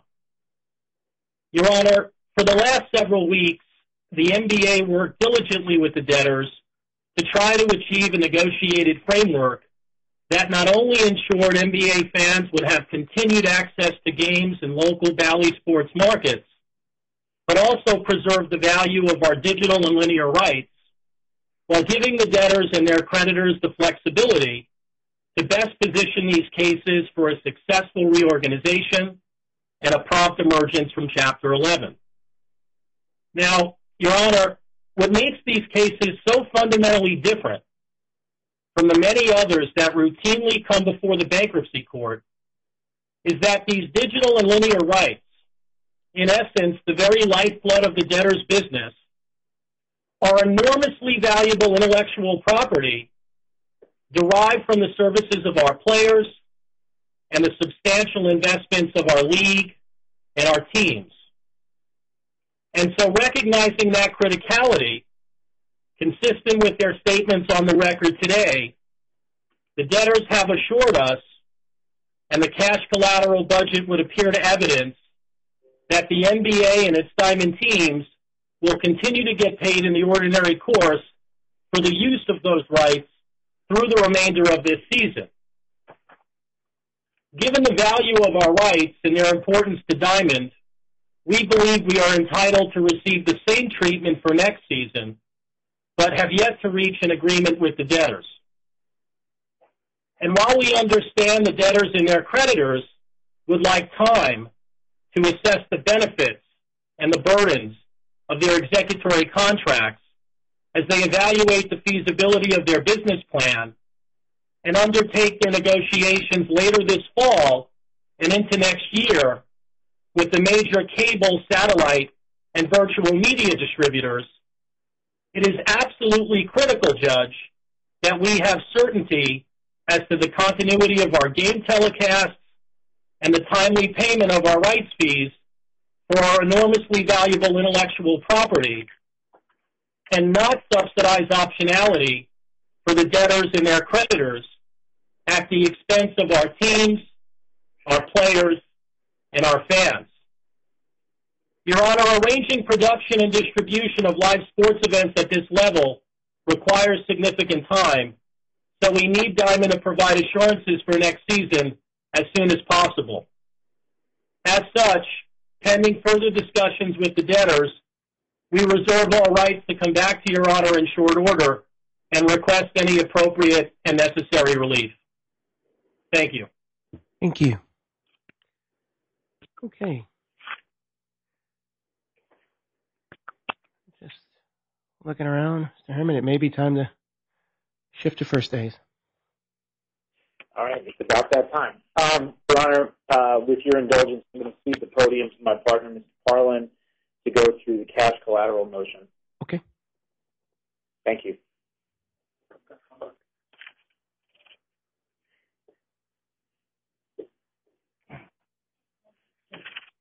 Your Honor, can you hear me? Just fine. Thank you. And before you start, I just want to ask everyone just a friendly reminder to take a look at your phone and place it on mute unless you're speaking. I just want to make sure that we can all hear each other. Mr. Parlin, you may proceed whenever you're ready. Thank you, Your Honor. For the record, Andrew Parlin, Paul Weiss for the debtors. Your Honor, before I get into the agenda, I just wanted to do a little roadmap, make sure we're on the same page here.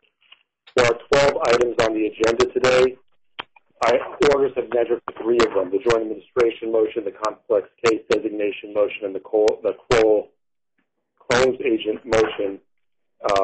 So we won't be handling those, obviously. And I did want to inform the court that we know of no objections today to any of these orders. None have been filed, and we've not been informed that any are going to be made live. Obviously, folks will have the chance to do that if they so choose. I did want to particularly note and thank the U.S. Trustee's Office who provided us comments. I believe we're fully resolved on everything as we move forward here. What Your Honor is going to see on this agenda is a very typical slate of first-day motion. There's nothing out of the ordinary, as Mr. Herman noted. You don't see a debt financing motion. You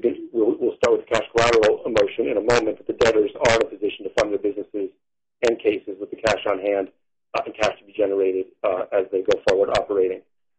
Mr. Graham, I'll be handling the cash collateral motion. Mr. Graham will then take over for cash management. And after that, Your Honor, the attorneys who do the real work on these motions will present them to you as we go.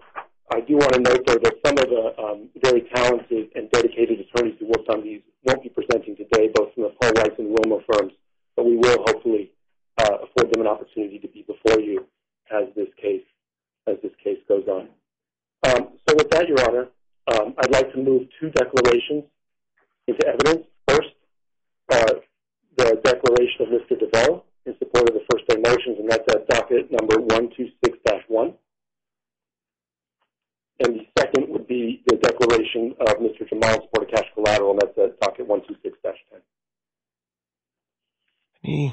Anyone object to the admission of 126-1 and 126-10 for purposes of today's hearing? Okay, they're admitted. Okay. Thank you, Your Honor. So on to agenda item number 3, which is the debtor's motion to use cash collateral to provide associated adequate protection.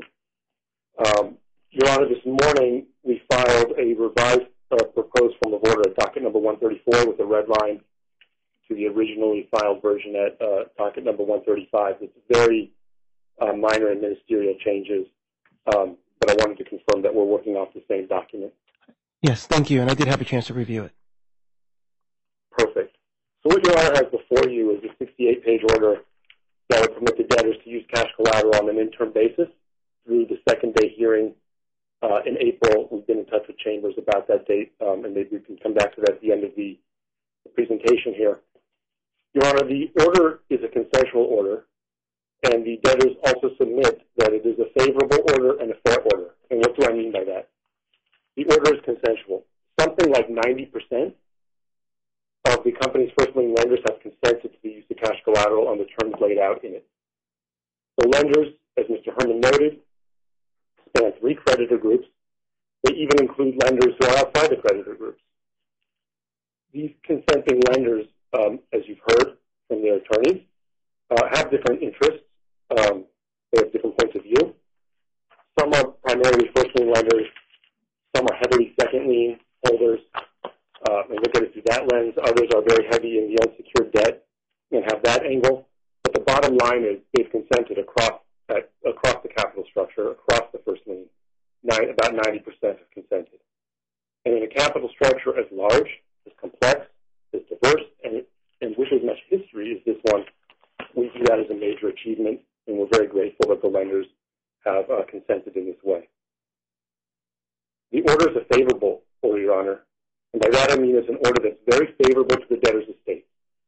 It allows the debtors to use their ample liquidity to continue operating in the ordinary course while funding their reorganization. Some items to note in that vein. The foundation of the order is the approved budget. It's attached as Exhibit 1 to the interim order. It's a 13-week budget. It's a straightforward 13-week budget. Sets forth the debtor's anticipated receipts and disbursements as they operate in the ordinary course, broadcasting gains, as Mr. Herman noted, paying employees, and just doing what the debtors do in operating. And in looking at the budget, if Your Honor takes a look at it or has looked at it, you can see that there definitely is no need for a new money DIP financing. This is not a case control cash collateral order. There are a few milestones. You can have them memorized. They're the interim order milestone, the final order milestone, and an outside plan effective date milestone of December 31st. That's it. Similarly, termination rights are plain vanilla. The determination rights Your Honor is going to see in every cash collateral order that should be in the cash collateral order, violating a material provision of it, having the case converted, granting an unauthorized lien. There are, of course, termination rights around budget variances, but the debtors feel that they have plenty of space to deal with any variance to what the budget lays out.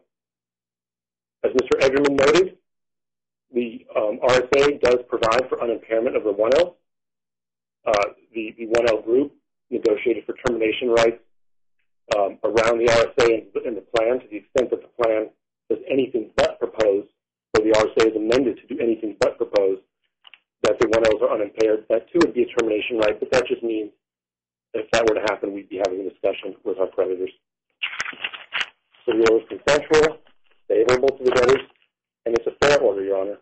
It's fair to the creditors. It's fair to the secured parties.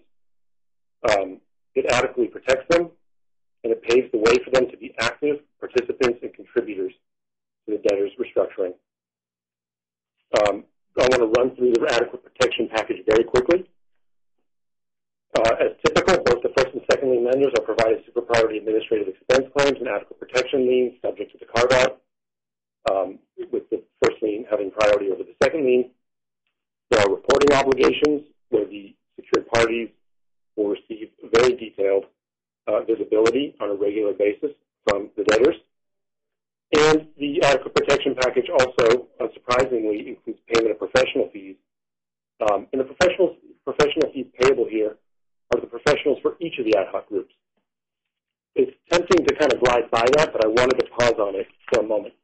And I'll probably get some side-eye from Mr. DeVell over here as I talk about why I believe, debtors believe, this is an important feature of the cash collateral order. As we've talked about throughout this presentation today, the three creditor groups consist of dozens of holders, incredibly sophisticated investors, first lien loans, second lien loans, unsecured bonds. And again, we've seen that these creditors have different views and sometimes see some things differently, in different ways. And I think we'll see that again as we move forward, and that's perfectly fine. It was very important for the debtors to start this case in an inclusive place. And that's what we've done. We have 90% or so of the first lien lenders consenting to cash collateral. We have an RSA with 35% of the first lien, about 70% of the second lien, and nearly 60% of the unsecured debt. As Mr. Greenberg pointed out, this is a community of stakeholders that has been working together intensely for a long time in one form or another, advisor to advisor, principal to principal, principals and advisors, pretty much continually, at least for the last 6 or 7 months and even for a year before that. There's no reason to disturb this ecosystem. There's no reason to disturb the way the capital structure stakeholders are functioning. There's every reason, in fact, to continue it as we start this new chapter, as we deal with budget periods, as we deal with business plans, what comes next week or next month. So this aspect of the adequate protection package is entirely appropriate in the debtor's view, just as is the entire adequate protection set up in this order. So, Your Honor, again, we have a consensual order, favorable order to the debtors, fair one of the secure parties. Happy to go into more detail with any particulars that Your Honor wants to ask about or would like me to present on, but also happy to rest on the reasons set forth in the motion on the basis of the Jamal Declaration and subject to any questions or issues that others have for me. Let me just ask if anyone wishes to be heard in connection with the cash collateral motion.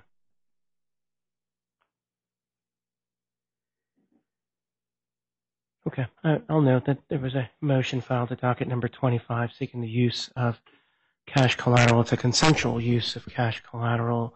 I'm going to find that emergency consideration is appropriate and notice is appropriate under the circumstances, as well as service. The court relies on the declaration that has been submitted into evidence for purposes of today.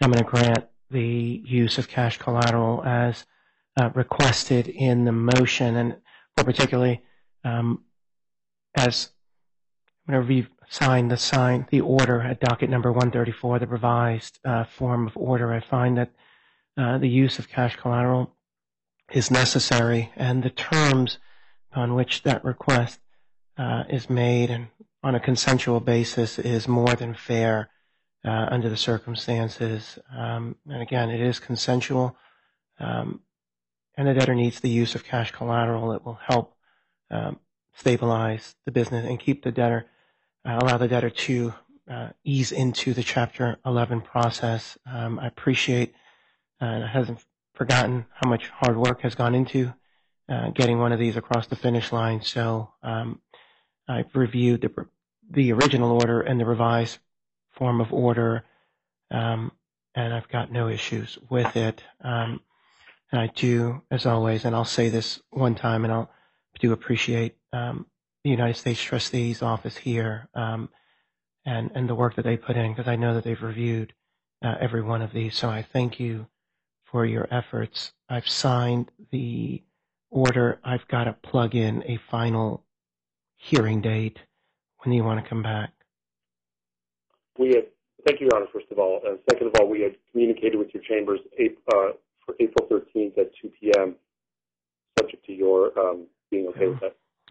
If you got it from Ms. Aldana, it's better than getting it from me, because I know it'll work. So April 13th at 2 p.m. will be the final hearing. Final objections. Why don't we do April 6th at 5 p.m.? Does that work? A week before? Yes. Okay. Yes, Your Honor. So April 13th at 2 p.m., April 6th at 5 p.m. will be the objection deadline, and we'll use that for all other interims. And so I'm writing it down so I don't forget what I just said. So give me a second.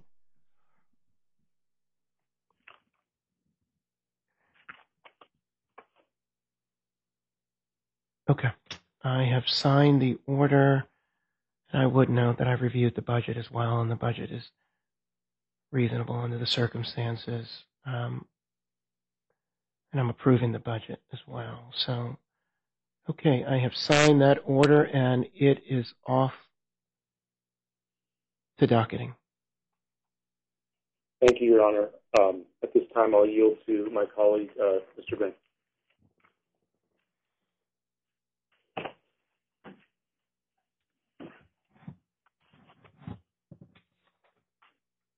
Graham. Good afternoon, Your Honor. Good afternoon. Good afternoon.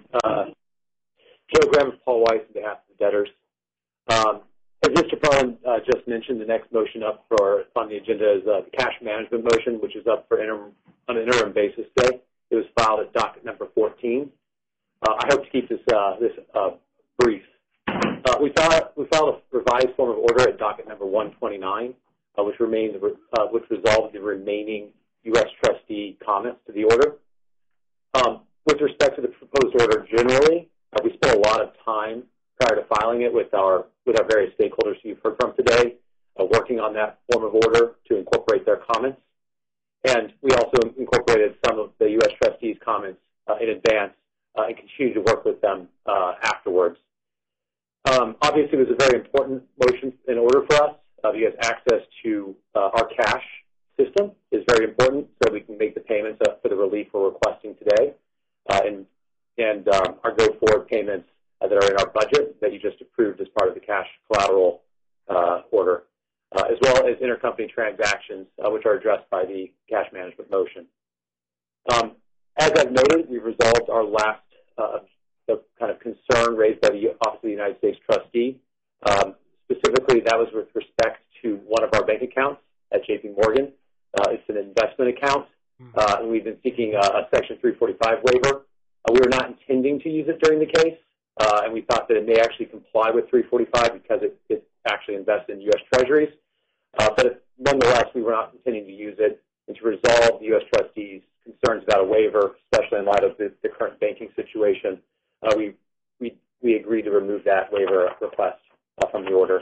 And so now the order is, I don't believe there's any standing objections to the form of order, Your Honor. Okay. There's no need for a waiver with respect to the other 19 bank accounts, and they're all authorized depository banks with the United States trustee. Okay. So, Your Honor, I don't know if you have any questions I'd be happy to address. Yeah. Mr. Wen, let me hear from the United States trustee. You had a chance to review the proposed order at 129? Yes, Your Honor, and I've worked with the debtors in coming up with language. The reason why it's an interim and not a final is we have about $426 million.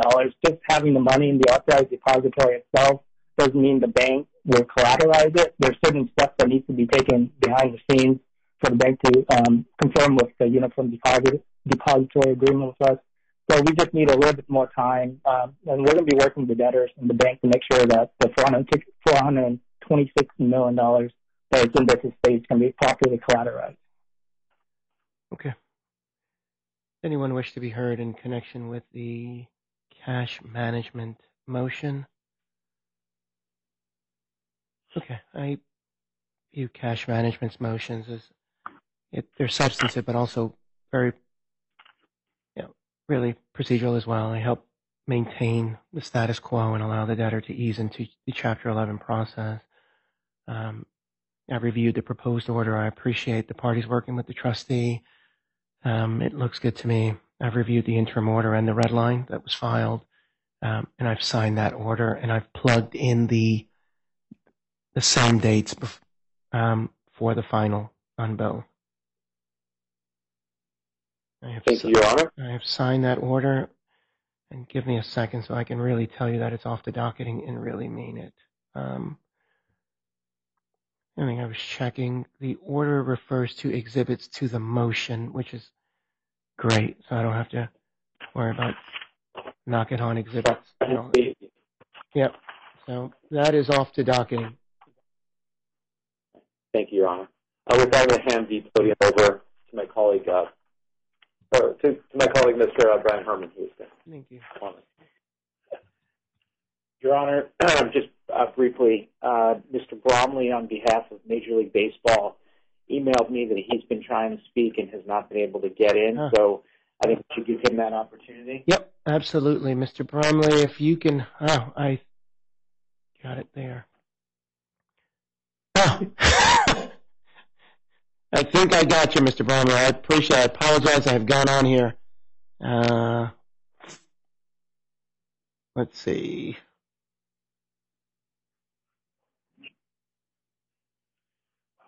Can you hear me, Your Honor? Mr. Bromley, first of all, let me apologize to you. I thought I had unmuted that line, and it sounds like I had not, and that's entirely on me. So, Mr. Herman, I appreciate you letting me know, and Mr. Bromley, I appreciate you, and I appreciate you hanging in there, and apologize that you had to hold up a sign.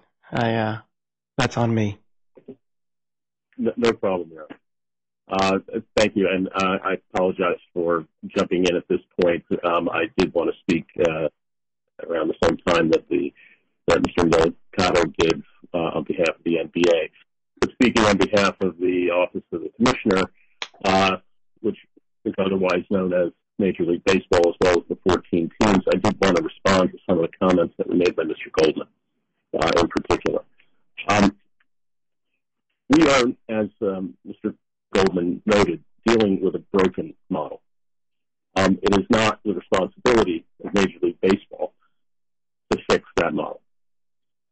We have been in conversations over the past 2 years, on and off, with representatives of the debtors, both with respect to current management and former management. But it's important to note that when Mr. Goldman was talking about rights, a right that the debtors do not have is to force Major League Baseball or its constituent teams to enter into new agreements to provide for digital rights that the debtors do not currently possess. It is true that the Major League Baseball and its constituent clubs have been looking at and working towards having a replacement in the event that these debtors are not able to continue in business. It's an appropriate and prudent thing for Major League Baseball and its teams to be doing. This is a debtor that is writing off in excess of $8 billion. And we're talking here today about very optimistic things. We wish them well, but it is not the responsibility of Major League Baseball or its teams to make it work. We're here, we're ready to talk.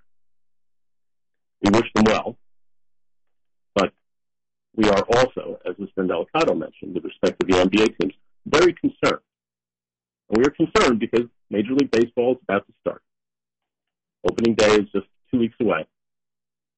And each of the teams, each of the 14 teams that are tied right now, from a linear perspective with the debtors, have 162 games to play before the postseason.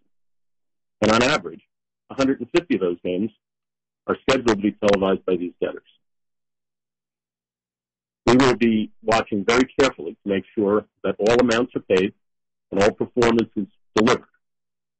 And we want to let you know, Your Honor, that with respect to the comments that were made about payments that are built into the budget, two leagues were mentioned, the NBA and the NHL.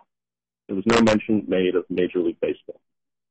It is essential that the Major League Baseball clubs be paid on time in full the amounts that they are due under the agreements that the debtors have entered into. Any failure to do that will require us to come to Your Honor for relief immediately. Mr. Goldman made some comments about litigiousness. I don't know what kind of litigation he might have in mind, but these debtors, though they're entitled to the protection of Chapter 11, cannot force Major League Baseball or its teams to do anything that they're not obligated to do. So I just wanted to make those statements, Your Honor, and to let you know that we too, like the NBA, will be watching carefully, and to the extent that there's any failure in performance, economic or operational, we will be back before Your Honor looking for prompt relief, perhaps on an emergency basis. Thank you very much. Thank you, Your Honor. Thank you, Your Honor. I'm going to cede the podium now to my colleague, Ms. Alice Nossinger. Okay, thank you.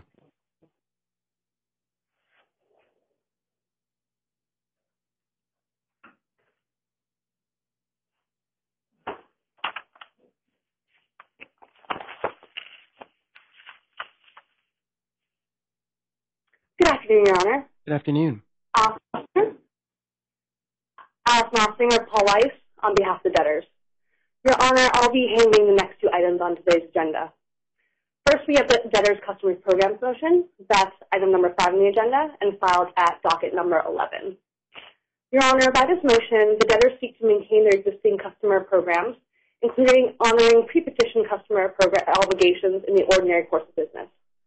As described in the motion, the debtors' customers include distributors, or the MVPDs, advertisers, DTC subscribers, and also programming suppliers.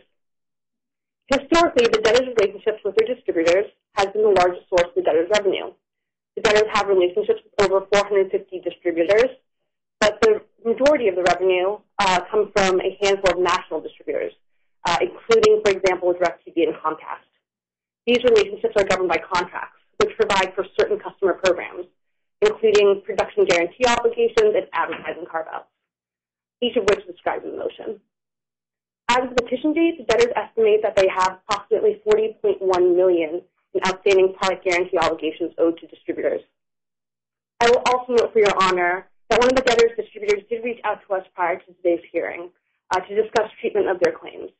They are very supportive of the relief being requested in this motion, and the parties have agreed to continue discussions in the coming weeks. I raise this today only as a preview for Your Honor, as we may be back seeking further relief with respect to that distributor. The debtor's second largest source of revenue has historically come from its advertiser customers, including direct advertisers as well as advertising agencies. As described in the motion, customer programs provided to advertisers include commission obligations, prepaid ad sale obligations, make-good obligations, and promotional obligations. As of the petition date, the debtors estimate that they have approximately $5.2 million in accrued advertising obligations. The third category of customers are the debtors' DTC customers, including Bally Sports subscribers and streaming platforms. The debtors, for example, offer free trials of Bally Sports Plus to sports fans and also may issue refunds to subscribers. The debtors estimate that they have approximately $1.2 million in outstanding DTC obligations as of the petition date. Finally, the debtors also offer certain customer programs in connection with their programming agreements. For example, the debtors incur barter obligations to their programming suppliers when the debtors agree to air programming in exchange for providing advertising inventory. As of the petition date, the debtors do not believe they have any material outstanding programming obligations. Your Honor, the debtors' customers are critically important to the business. And as the debtors enter Chapter 11, maintaining customer relationships without disruption, including through honoring customer program obligations, is essential to preserving the value of the debtors' estates. The commencement of these Chapter 11 cases is likely to create apprehension on the part of current and potential customers about continuing or beginning relationships with the debtors. As you've heard today, the debtors industry is highly competitive, and if the debtors are unable to continue honoring their obligations to customers, existing and potential customers may opt to take their business elsewhere. The debtors therefore seek to ensure their customers through this motion of the debtor's commitment to the relationships with their customers. We believe that the relief being sought here is necessary to protect and preserve the value of the debtor's estate. Your Honor, unless you have any questions, we would request that the court enter the order. Thank you. Does anyone wish to be heard in connection with the customer programs motion? Okay.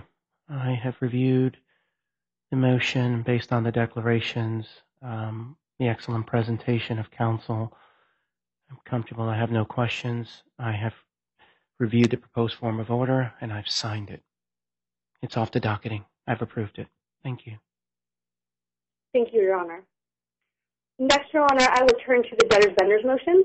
That's item 6 on the agenda, and it's filed at docket number 10. By this motion, the debtors are seeking authority to pay certain pre-petition vendor claims. The debtors have tailored the relief under this motion to ensure that they have access to the specialized equipment and services necessary for the debtors to produce, distribute, and market their sports programming and products. As the debtors enter Chapter 11 with the intention of continuing to produce and broadcast programming without disruption, maintaining their vendor relationships is top of mind. Any disruption to the debtors' vendor relationships could negatively impact the debtors' ability to operate at this critical juncture as the debtors transition into Chapter 11. The debtors were very measured in their analysis and were seeking authority to pay up to only $650,000 in pre-petition vendor claims during the interim period, and only up to $2.45 million on a final basis. We believe that the relief being sought in this motion is necessary to protect and preserve the value of the debtor's estate. Your Honor, unless you have any questions, we request that the court enter the interim order. Okay, let's see. Let me just hear from the United States trustee and make sure that you've had an opportunity to review this Your Honor, motion. I went to the U.S. trustee. I've taken a look at the motion, the order, and we made some comments here, and those comments were accepted. We have no opposition to the motion. Okay. Thank you. Does anyone else wish to be heard in connection with the, what I'll call the vendor motion? Okay. I have reviewed the critical vendor motion. I'm going to find that the relief requested is appropriate based on the declarations that have been submitted, the court's review of the motion. I'm going to find that emergency relief is appropriate, and I appreciate that the trustee has had the opportunity to review this. I've reviewed the order, and it looks good to me, so I'm going to plug in some dates here, making sure that I got this right. April 13th at 2 p.m., and then April 6th at 5 p.m. for the final. And I've signed that, and it is off to docketing as well. Thank you, counsel. Thank you, Your Honor. That concludes my presentation for today, and I will now turn the podium over to my colleague, Ms. Lascano. Thank you very much.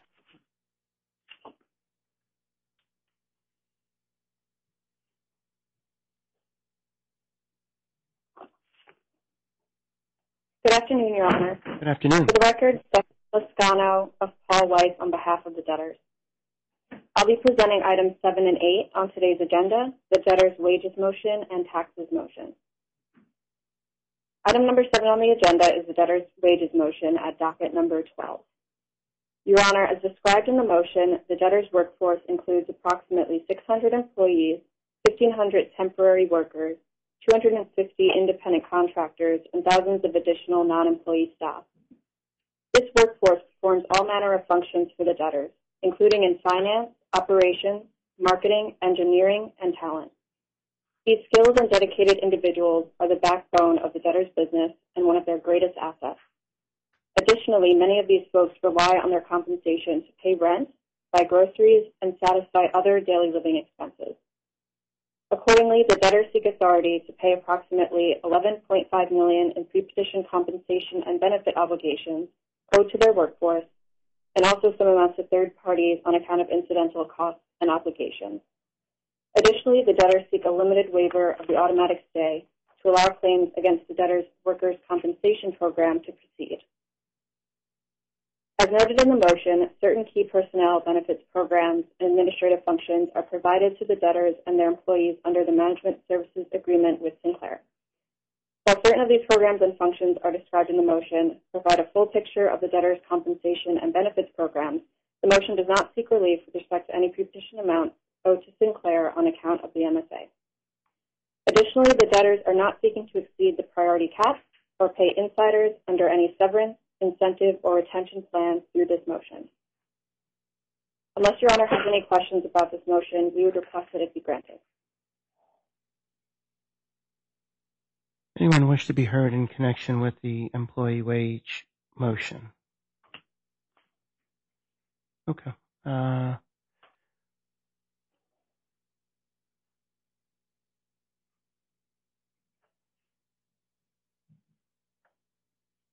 Mrs. Scott, you did a fantastic job. I really appreciate it. Thank you for walking me through everything. I have no questions. I would just ask management to just communicate how important the court finds this motion. And everybody focuses on the other ones, but this is the one that leaves me with the greatest impression every time. I take it the most serious.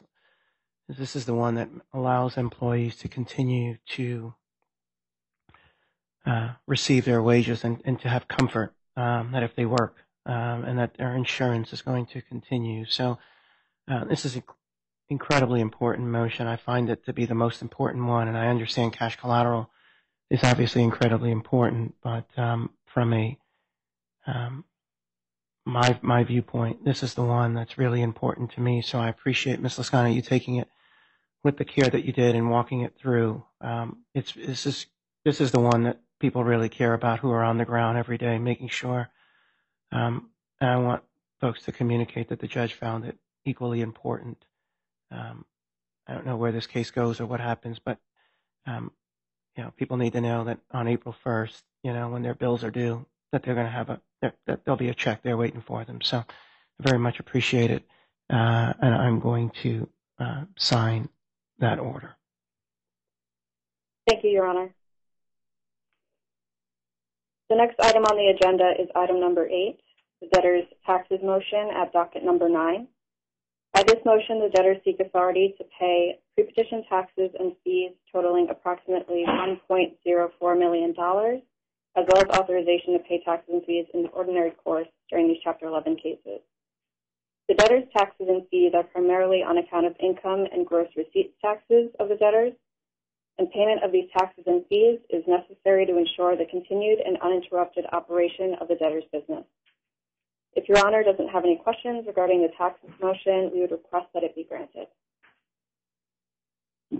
No, I'll just take the lead on this one. Pay your taxes. I'm going to grant the motion. Thank you, Your Honor. And agreed. All right. And I appreciate, it's a really good taxes motion presentation, by the way. It got right to the point, and so I very much appreciate it. And I say this generally, and not just to you, but for anyone else who's appearing. I very much appreciate allowing other lawyers to participate in the first day motions. I think it's vitally important to the practice. And I remember a time where, younger lawyers had to wait to just even show up in the courtroom. Used to, a good day was when you got an extra dial-in that you could listen into the first day hearing. First time I ever got into court, I rode with the paralegals, so I acted, I was the person who handed out the red lines, and that was the way I was able to find my way into the courthouse. You did what you could to get in the room because you wanted to see what it was like and not just hear about it. So you're appearing and participating, and you took it really seriously, and so I thank you very much for doing that. Thank you very much. I've signed the order. Thank you, Your Honor. And I know I'm not the only one here who, at the same time, who found odd ways to get themselves into courtrooms at the time, because at some point you got in, and sometimes you had to sit in the back, and then you got the back bench, and then one day you got to sit at the table, and that was big stuff. So it was different times, and I'm glad the times have changed a bit, and we're allowing other lawyers to participate in hearings. So it's great to see you, Mr. Scott. appreciate the opportunity to be at the podium in front of you today, Your Honor. Thank you. That ends my presentation to the court, and our next presenter will be my colleague, Shu Pang, who will cover the remaining items on the agenda. All right.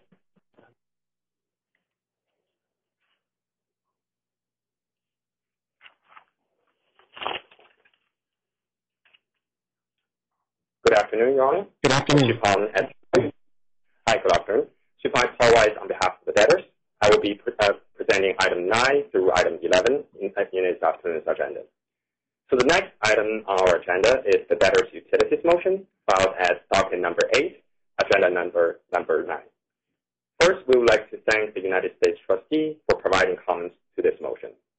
We have filed a revised proposed order at docket number 130, which redline marked against the previously filed version as docket number 131-2 to address the last remaining comments made by the United States trustee. So the United States trustee has confirmed sign-off of this revised order. Moving back to the motion itself, through this motion, the debtors seek to approve their proposed adequate assurance of payment for future utility services, prohibit the utility companies from altering, reducing, or discontinuing services, and approve the debtors' proposed procedures for resolving additional adequate assurance requests. To provide their utility companies adequate assurance of payment, the debtors propose to deposit an amount equal to approximately 50% of the debtors' average monthly cost of utility services, which is approximately $110,000, into a segregated account. We are not aware of any existing defaults, and we plan to pay all post-petition amounts to the utility companies when due. We're also seeking the approval of certain customary adequate assurance procedures, which sets forth a streamlined process to address any request for additional adequate assurance. So unless Your Honor has any questions, I will respectfully request that you enter the order as revised at docket number 130. Anyone wish to be heard in connection with the utilities motion? He was really nice to the United States trustee. Really, thank you up front. I like that. It was a good strategy there. I reviewed the proposed form of order and the utilities motion. It's been properly served and noticed for today. The form of order is customary in our district, and the proposed form of adequate assurance is appropriate here. So I'm going to grant the utilities motion. Thank you, Your Honor. Really appreciate it. So continuing forward, I would like to go to the creditor matrix motion, which is at agenda item 10, docket number 5. By this motion, the debtors request authority to file a consolidated creditor matrix and consolidated list of the debtors' top 30 largest unsecured creditors across all the debtors instead of on an individual basis. Additionally, the debtors seek to redact certain personally identifiable information of creditors who are natural persons. And lastly, the debtors are seeking approval of the notice of commencement attached to the motion as Exhibit 1 and authority to mail a single notice to the parties listed on the creditor matrix to advise them of both the commencement of these Chapter 11 cases and the 341 meeting. Unless Your Honor has any questions, I will respectfully request that you enter the order attached to the motion at docket number 5. Yeah, I'm going to just ask, does anyone wish to be heard in connection with the creditor matrix motion? I find it's customary in our district. I've reviewed the proposed form of order. Based on the declarations that are filed in my review, I'm approving the motion. It's approved. Thank you, Your Honor. Moving on to the last item on our agenda, the schedules motion, which is at agenda item 11, docket number 6. As Your Honor is aware, the typical requirement to file schedules and statements is within 14 days after the petition date. By this motion, the debtors request a 44 to 45-day extension on the deadlines to file the schedules and statements. The proposed extended deadline will be May 12, 2023. Similarly, on the 2015.3 report, the debtors are asking for extension to the later of either 15 days after the 341 meeting or May 12, 2023. Unless Your Honor has any questions, I will respectfully request that you enter the order attached to the motion at docket number 6. Yep. it's approved. But I have to give you one warning, Mr. Payne. There are some judges on my floor that will ask you a bunch of questions about this. So don't take me as the softie that just got this through. There are some judges that will just ask you a bunch of questions. I'm just a nicer version of the folks on this floor. So be prepared. For anything is fair games. Utilities, taxes, anything is fair game with some of these judges here. So there's one named Jones that you got to look out for, but you'll be well prepared for him if you ever have to stand in front of him, because you know he's going to ask you questions. So, but I've reviewed the schedule's extension. I think it's appropriate under the circumstances, and I am approving it. And I'm signing the order right now. Thank you very much. Thank you, Your Honor. So that concludes my presentation to the court and all of the items of the agenda. So at this time, I will turn the podium back to my colleague, Mr. Potter. Thank you. Actually, back to Mr. Herman.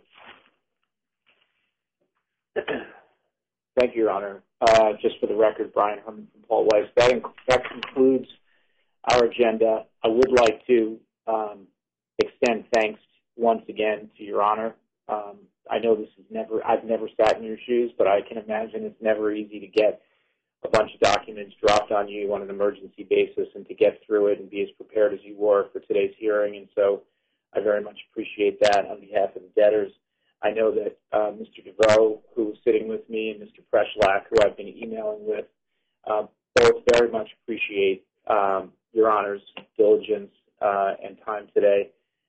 In addition, I would also like to thank the United States Trustee's Office for working with us to make this a very smooth hearing, and really all of the parties that worked with us to get to this point. And unless Your Honor has any other questions, I think that concludes the at least our portion of the hearing for today.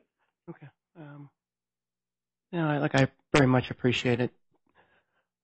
It makes my life a lot easier when there's a great presentation and great papers that are drafted, and I very much appreciate all the statements that were made. I think they've given me everything I need to know about where things are, where the debtor intends to go, and some things that may come up. So that's all I really need to know for today. Anything else we need to talk about today? Does anyone wish to be heard about anything today? On anything else? Okay. Mr. Herman, if anything comes up, or if anything comes up, anyone knows, they're just a phone call or an email away to my case manager. Then we'll get right to you. So, alrighty, let me just go up and down the conference call line here, Mr. Herman. If not, I will thank everyone. Alrighty, everyone's adjourned. We're adjourned. Have a good day, everyone. Thank you. Thank you, Your Honor. You too.